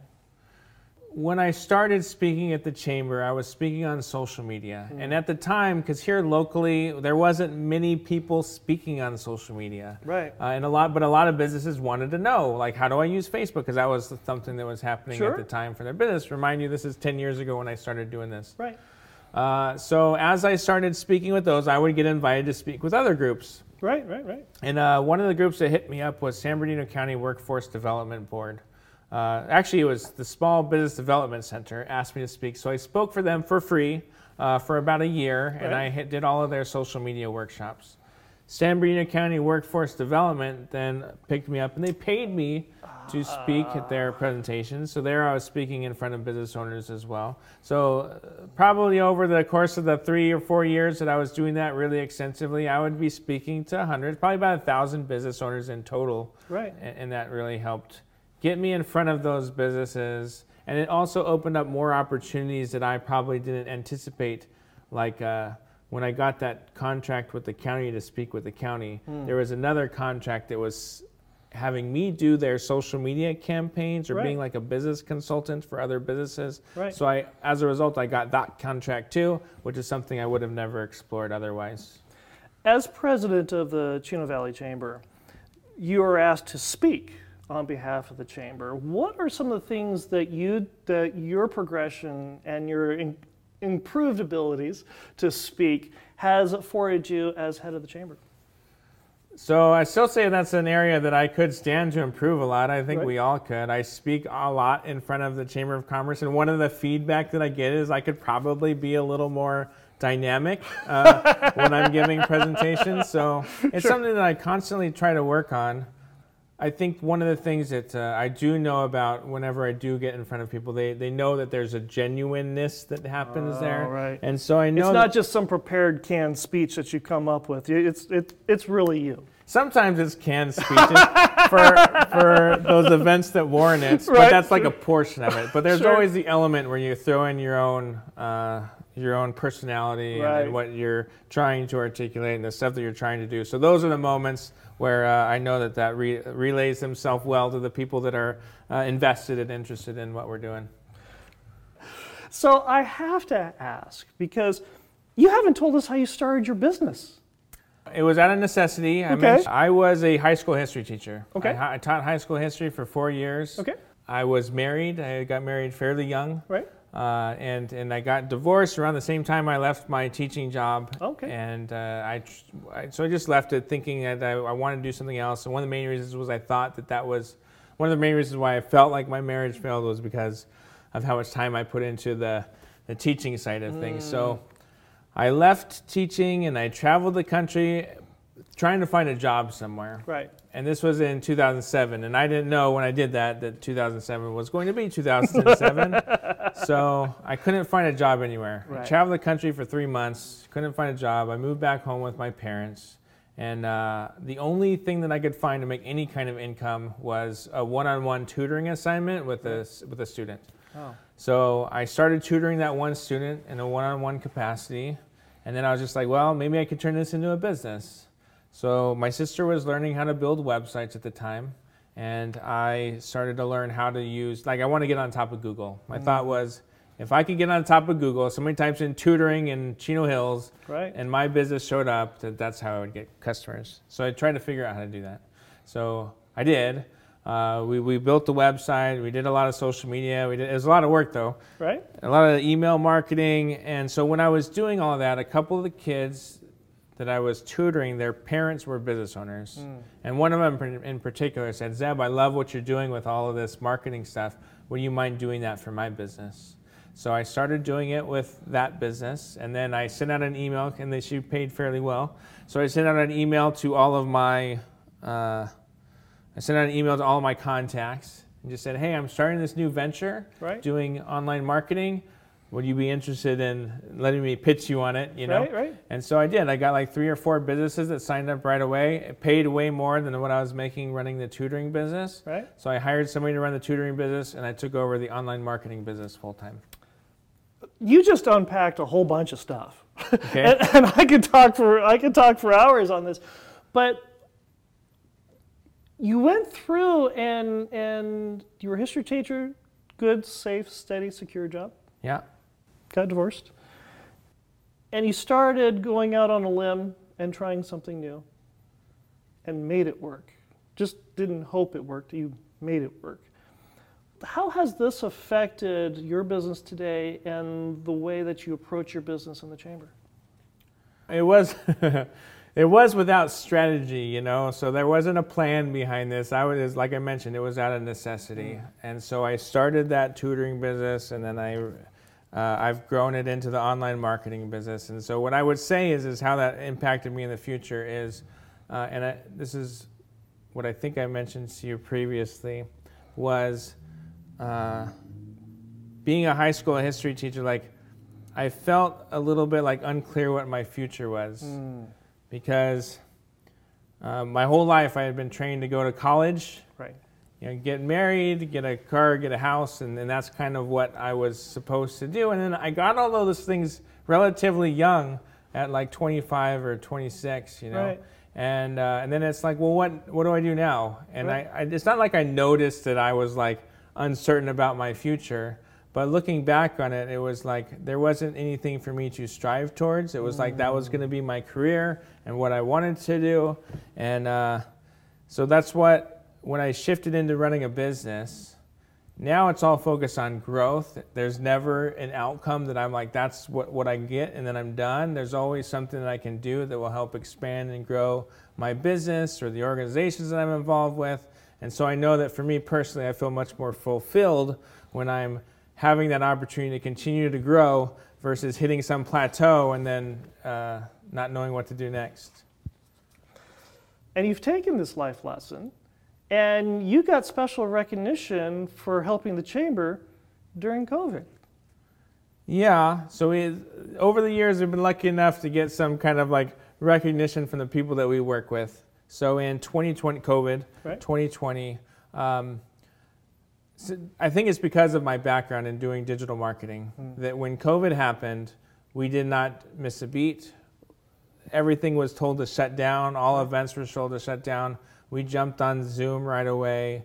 We vastly expanded our kind of email correspondence to make sure that all the businesses in this very uncertain time knew the resources they had available. We brought in leaders from across the legislative leaders, but also business leaders to talk about what was actually happening and the resources that were available for businesses, to give a kind of behind the scenes account of what was happening with COVID, especially in those first couple of months where everything was so unclear and uncertain. And so because of that work we did for businesses in that time, I was named the Outstanding Citizen of the Year for the Chino Valley, and that was something that I was very proud of. When we come back, we're going to talk about one of the things that drew Zeb to the chamber in the first place. In order to grow his business, he needed a mentor. We're here in the Chino Valley Chamber of Commerce talking to Zeb Wellborn of Wellborn Media because of the contributions from visionaries just like you through our Patreon page, our small business celebration on Patreon. And it's because of the financial contributions and the support from visionaries just like you that help us grow and bring valuable content and inspiring stories to visionaries like you so we can help business owners like you have big breakthroughs. I'm here with Zeb Wellborn, the president of Wellborn Media and the president of the Chino Valley Chamber of Commerce. And our visionary question comes from Dustin, who asks, I'm approaching someone to be my mentor to help me grow my business, but I don't want to come across like I'm only there for the taking. What have you offered your mentors so they don't think you're taking advantage of them and their knowledge? Yeah, no, that's an interesting question, and I'll just share with you my experience of talking with mentors. Okay. One of the goals I set for myself about 2 or 3 years ago was I wanted to identify like 5 mentors that could help me out in different components of the things that make up what I do. Right. So I did ask all 5 of them, and all 5 of them agreed to be my mentor. And one of the things that I feel like there are people that get approached to be mentors all the time. All the time. Right. Yes. And so for them, there are things that you want to be able to give back to them. But there's a whole other component of mentors that the value that they're giving them is somebody that's excited, passionate, interested in what they are and who they are. Right. And so there are a lot of people who are willing to give you their time, but I also understand that it depends on who you're going after for your mentor. And if you want somebody who is in high demand for mentorship, right. You want to make sure that you're giving them what they need. And the best way to do that, in my opinion, would be asking them. So say, hey, I'm interested in mentorship. This is something that's really important for me to grow. Right. I would love to have you as a mentor, and I want to be curious to know what it would take for you to mentor me. Might be a good approach to take. You bring up something very important on all this. You can't be afraid to ask. Right. What did you say to your mentors, and what were you able to reciprocate for them? Yeah, well, let me tell you an interesting story about that. So you know that I did a podcast. It was called the Defining Success Podcast. Right. It's still on iTunes. I did about 120 episodes. All right, congratulations. Thank you. So we were at the top of iTunes for a long time. So it was really cool when those first 90 days when it was up there. And it still had a good following for the time that I was doing it. But one of the things that I learned in that experience was it never hurts to ask. So I remember when there would be gaps in my interviews, I would Twitter people, and I would hit them up on Twitter, and I would say, hey, I have an opening at 11 o'clock. Would you be open to fill that spot? So honestly, I did like Oprah or Stephen Colbert, or like people that you would never imagine getting on the thing. And so you would think that would be, there's some kind of apprehension there, like, oh, of course they're too busy. But what does it hurt to just send them on Twitter? So the interesting story with that was one of the guys that I read his book, and actually I think his book is right here. So his book called The New Rules of Marketing and PR. Okay. His name was David Meerman Scott. Okay. So I emailed him. He's like a world-renowned speaker. Everybody tries to get him on his stuff. And so I hit him up for one of those things. I said, hey, I'm doing a podcast interview in an hour. Would you like to be on it? And he said, you know what, Zeb?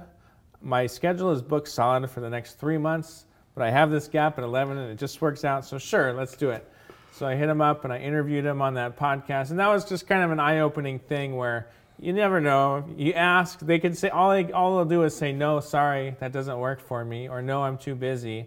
Don't take it personal. They're just too busy. So that was my experience of asking for the advice, and then how that happens, you know. Who knows? They might even say yes. That's right. What do you like to do for fun when you're not here at the chamber? So I do play a lot of golf. Okay. I do play a lot of soccer. So soccer is the thing that I love to do the most, and Okay. I play that on Sundays. Every Sunday I play an adult men's league, so Right. I do play soccer. I do still work in the golf industry, but I also like to go out and play golf. I do just love kind of like competing, playing sports, hanging out with my family.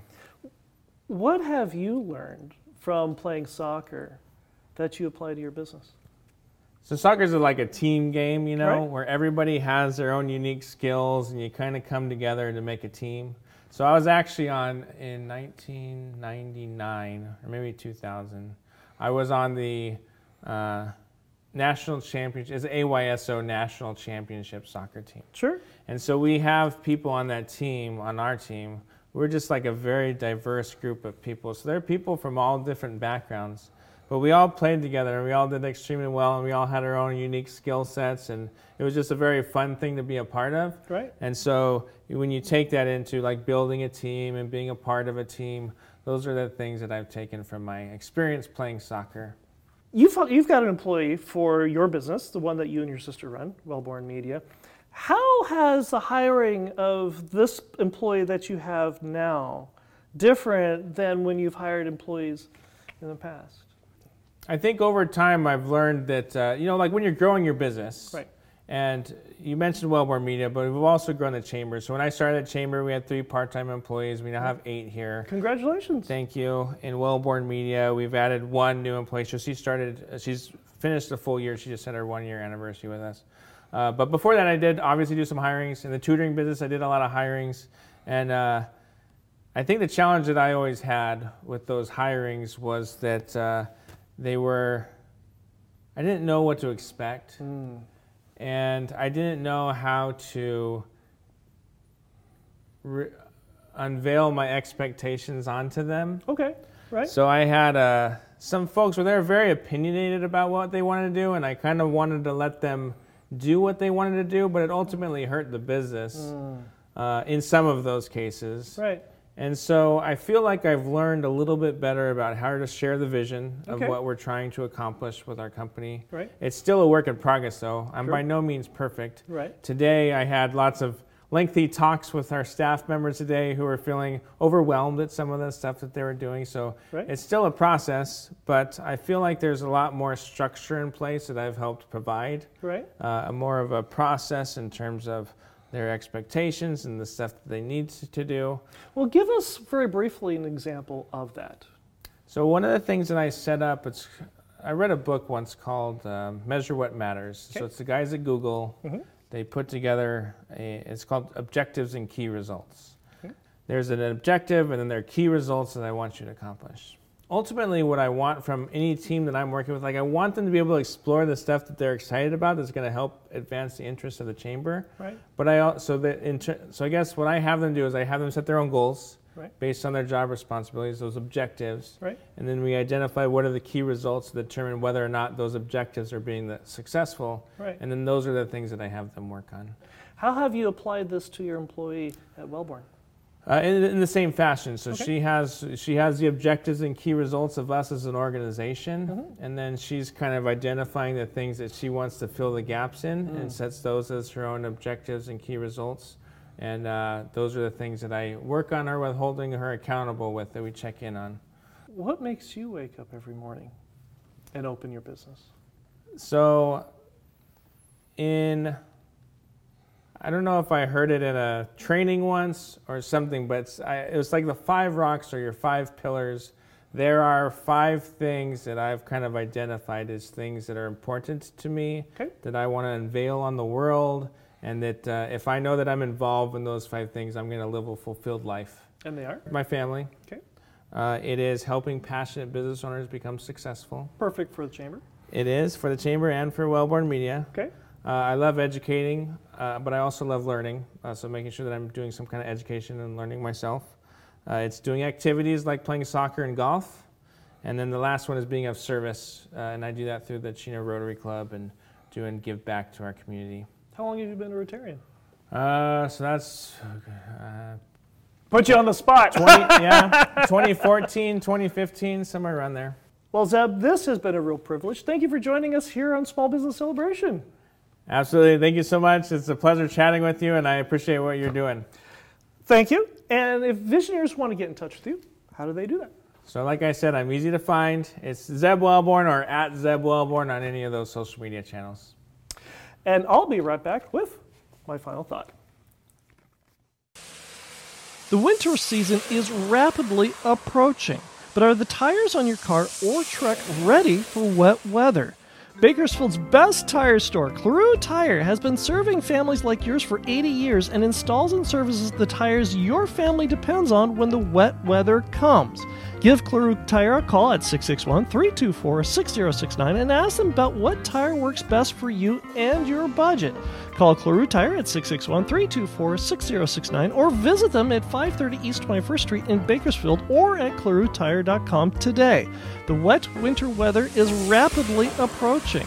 Call Clarue Tire at 661-324-6069 today. Something worth thinking about. About a week and a half or so ago, I was having coffee with a business owner who declared to me that the reason why business owners go into business is to make money. And I agreed with him, but I asked, then what? Why does a business owner stay in business? Well, this particular gentleman was very adamant on the subject. He says business owners stay in business to make money. And to a certain extent, I agree. After all, a business that's not profitable doesn't stay in business for very long.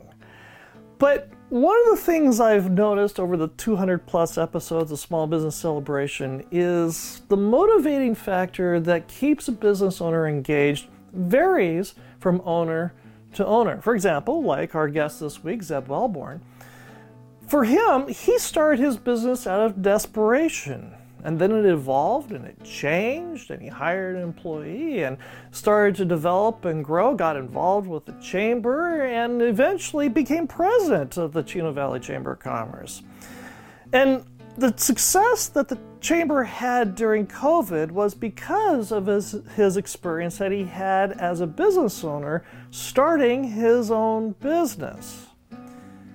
But with him, like a lot of other business owners, what's important to him has evolved. What's important has changed. How he approaches the employee for his business now is very different than how he first approached his employees when he first started the business. Which begs the question, as your business has grown, as your business has developed, what's changed? How have you changed? It's something worth thinking about. I hope you enjoyed our conversation this week with Zeb Wellborn of Wellborn Media and the Chino Valley Chamber of Commerce, and I hope you learned something that you can use today to grow a strong and profitable business. And we'll see you here again as we celebrate another small business celebrating a big breakthrough. By the way, why did the computer have a hard time getting to work? I don't know. Because they had a hard drive. Mm-hmm. Perfect. But I'm pumped, right? Uh-huh. Welcome to Small Business Celebration, and our guest this week is Zeb Wellborn.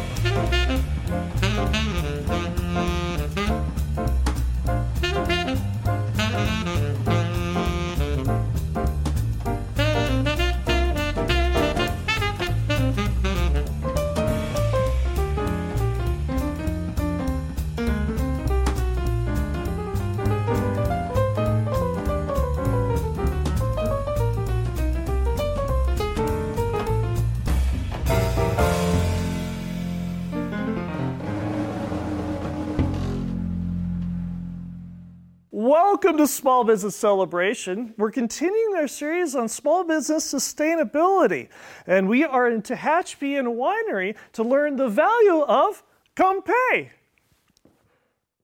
This is Small Business Celebration. Welcome, where we're celebrating small businesses for big breakthroughs.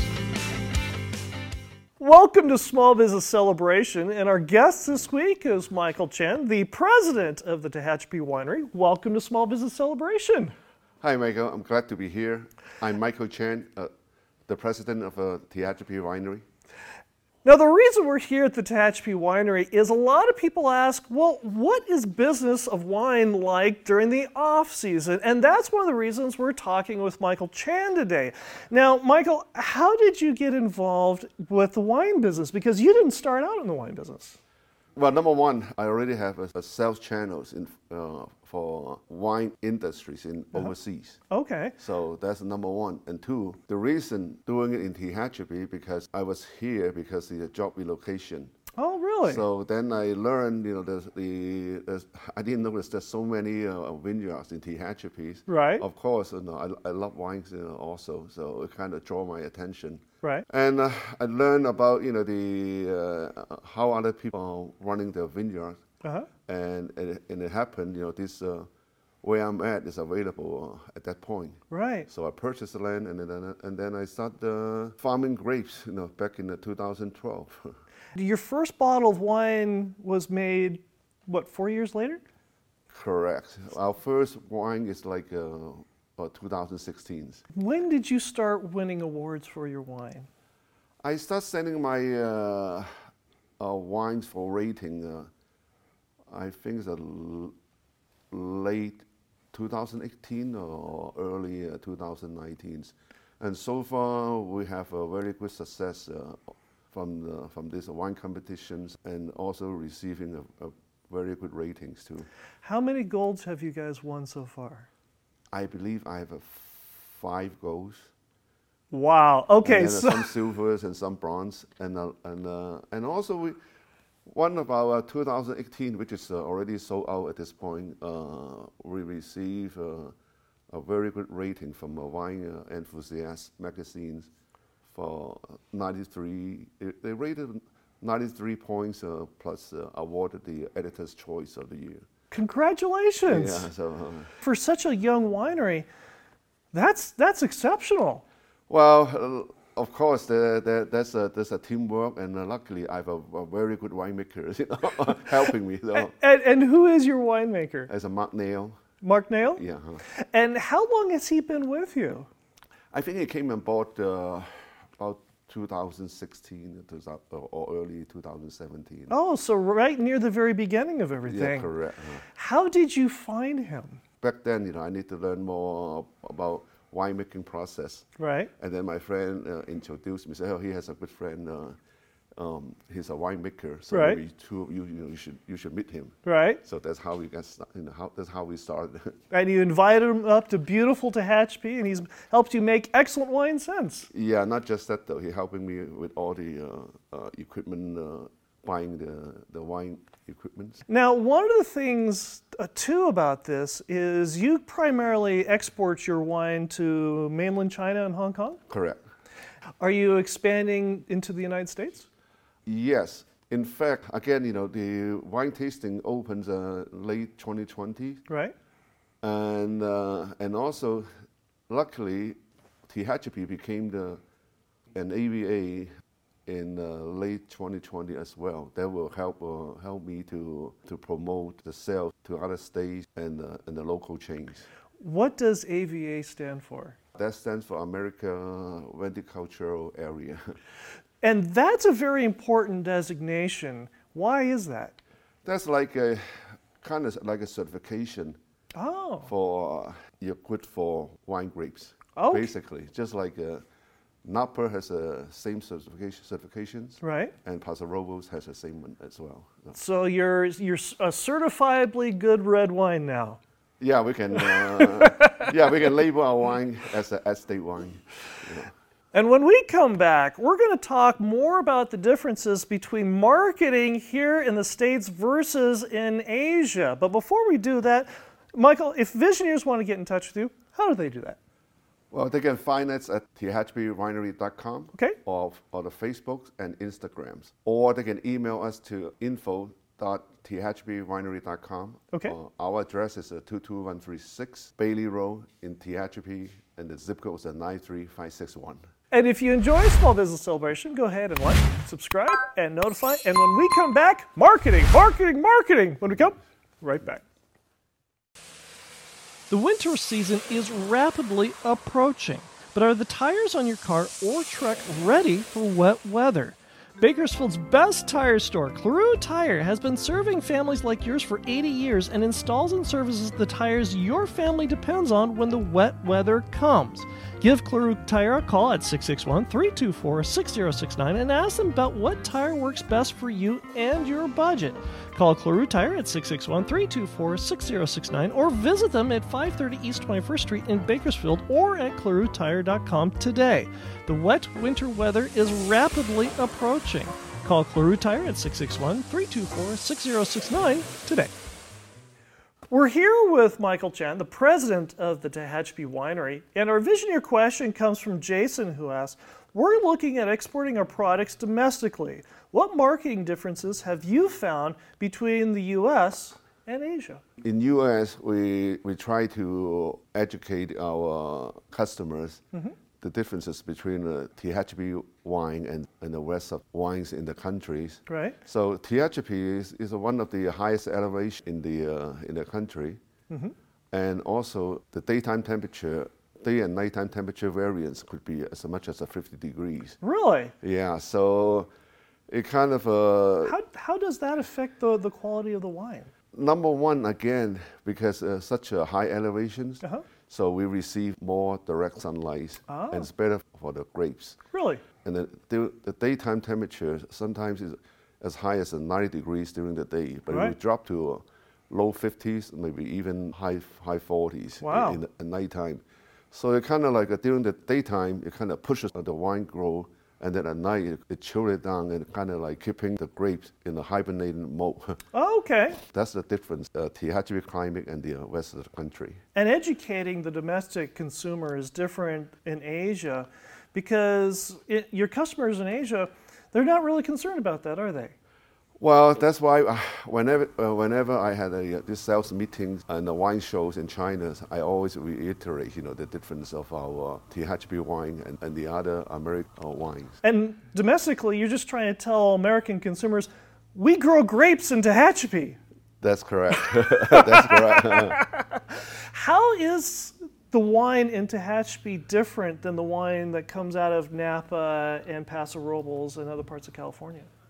Because of the microclimates, if you spend time and taste Tehachapi wine, you will feel the difference, yeah. Right. And in fact, most of wine growers here, they're all receiving awards through wine competitions and other ratings good ratings from the other wine magazines. It's California's best kept secret. Yeah, correct.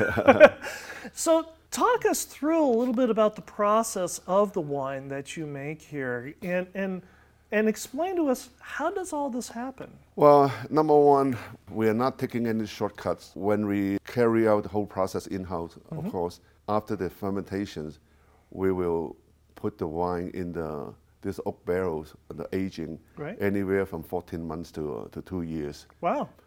The next process, getting it in the bottle, there will be a few layers of work before the wine can be put into the bottle. And how many cases of wine do you sell a year? We are making about 7,000 cases. 7,000 cases.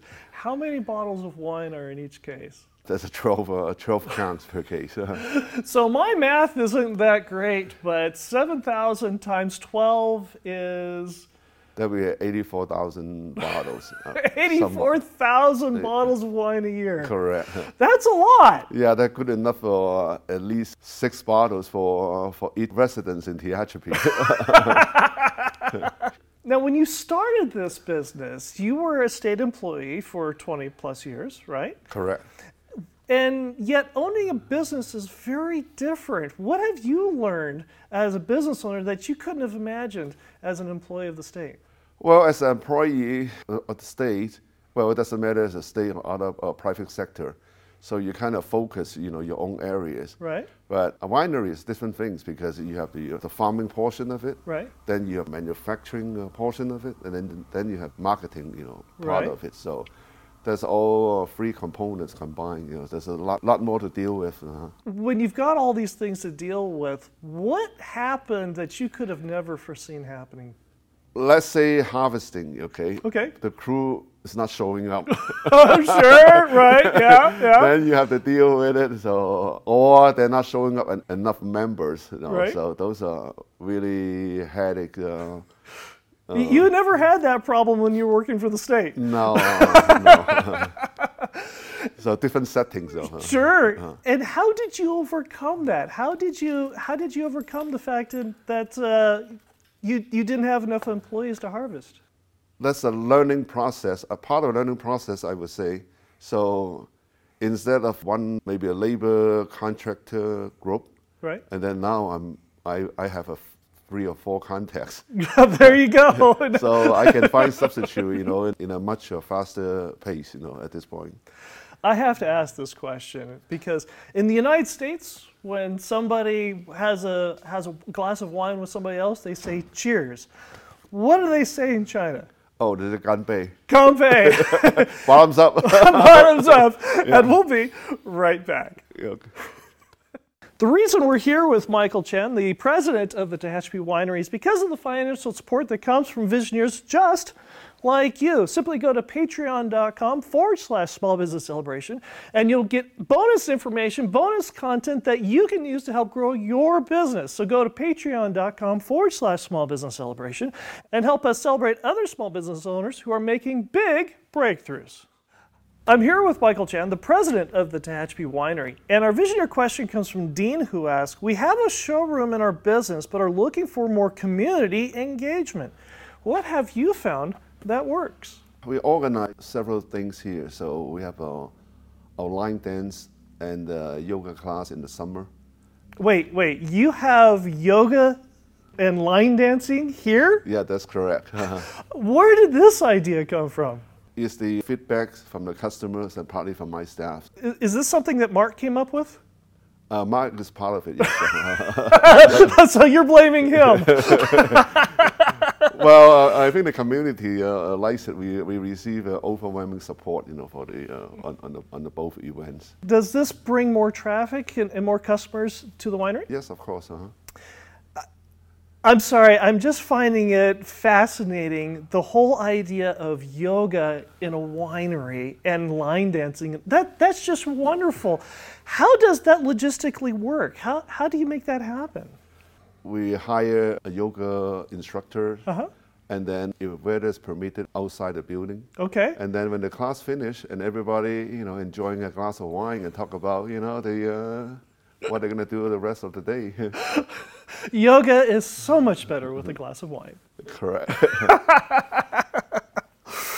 And if you hear a pitter-pattering of paws periodically throughout this episode, it's because they have a dog, and he roams all over the place. What's the dog's name? Pachum. Pachum. Okay. And so if you hear things in the background, it's probably Pachum running around sniffing and thinking, what's going on with this whole camera thing? So it's wonderful stuff. Now, what is something that you like to do when you're not here at the winery? I fish. You fish? Yeah, okay, correct. What kind of fishing? Usually I will go down to the coast and get on the party boat, spend maybe 3/4 or the full day of party boat fishing trip. Really? Yep. Why fishing? I guess it'll give me a peace of mind so I can focus on the line. It helps you clear the air, clear the brain of what you're doing here. Yeah, sometimes. Yeah, sometimes. In the last segment, we talked about that you started off as a state employee and that you started this business. What's one piece of business advice you wish you had known beforehand? You will need to do your own evaluations. Okay. Yeah, see your strength. Okay. And then also your weakness. Okay, fair enough. Should you write everything down? Well, writing it down, the advantage is you try to minimize mistakes. Oh, okay. So do your own layout, put all the topics on a piece of paper. Okay. So you kind of look it over again and again. Right. And make sure you're not missing too much. Too much. Too much. I love it. And what's the number one solution to all problems? You never give up. drink more wine, right? And drink more wine. Well, Michael, this has been a real privilege. Thank you for joining us here on Small Business Celebration. Yeah, thank you for having me here. And if Visioneers want to get in touch with you, how do they do that? Well, they can contact us at the info.thpwinery.com or visit our website, which is thpwinery.com as well. And our address is at 22136 Bailey Road in Tehachapi. The zip code is at 93561. And I'll be right back with my final thought. The winter season is rapidly approaching, but are the tires on your car or truck ready for wet weather? Bakersfield's best tire store, Cleroux Tire, has been serving families like yours for 80 years and installs and services the tires your family depends on when the wet weather comes. Give Cleroux Tire a call at 661-324-6069 and ask them about what tire works best for you and your budget. Call Cleroux Tire at 661-324-6069 or visit them at 530 East 21st Street in Bakersfield or at ClerouxTire.com today. The wet winter weather is rapidly approaching. Call Cleroux Tire at 661-324-6069 today. The egg or the chicken? As I was editing this episode with Michael Chan, he brought up something that was very important. You see, when he started his business, he had the customers ready to go, but he didn't have the product in which to sell it to them. Now, I don't know about you, but I've fallen into this trap where I've created the perfect product or the perfect service. And then I spend an inordinate amount of time trying to figure out who to sell it to, who's going to buy it, and for how much would they actually be willing to spend in buying that product or using that service. Well, what if instead of putting the chicken before the egg in that situation, what if we did like Michael Chan?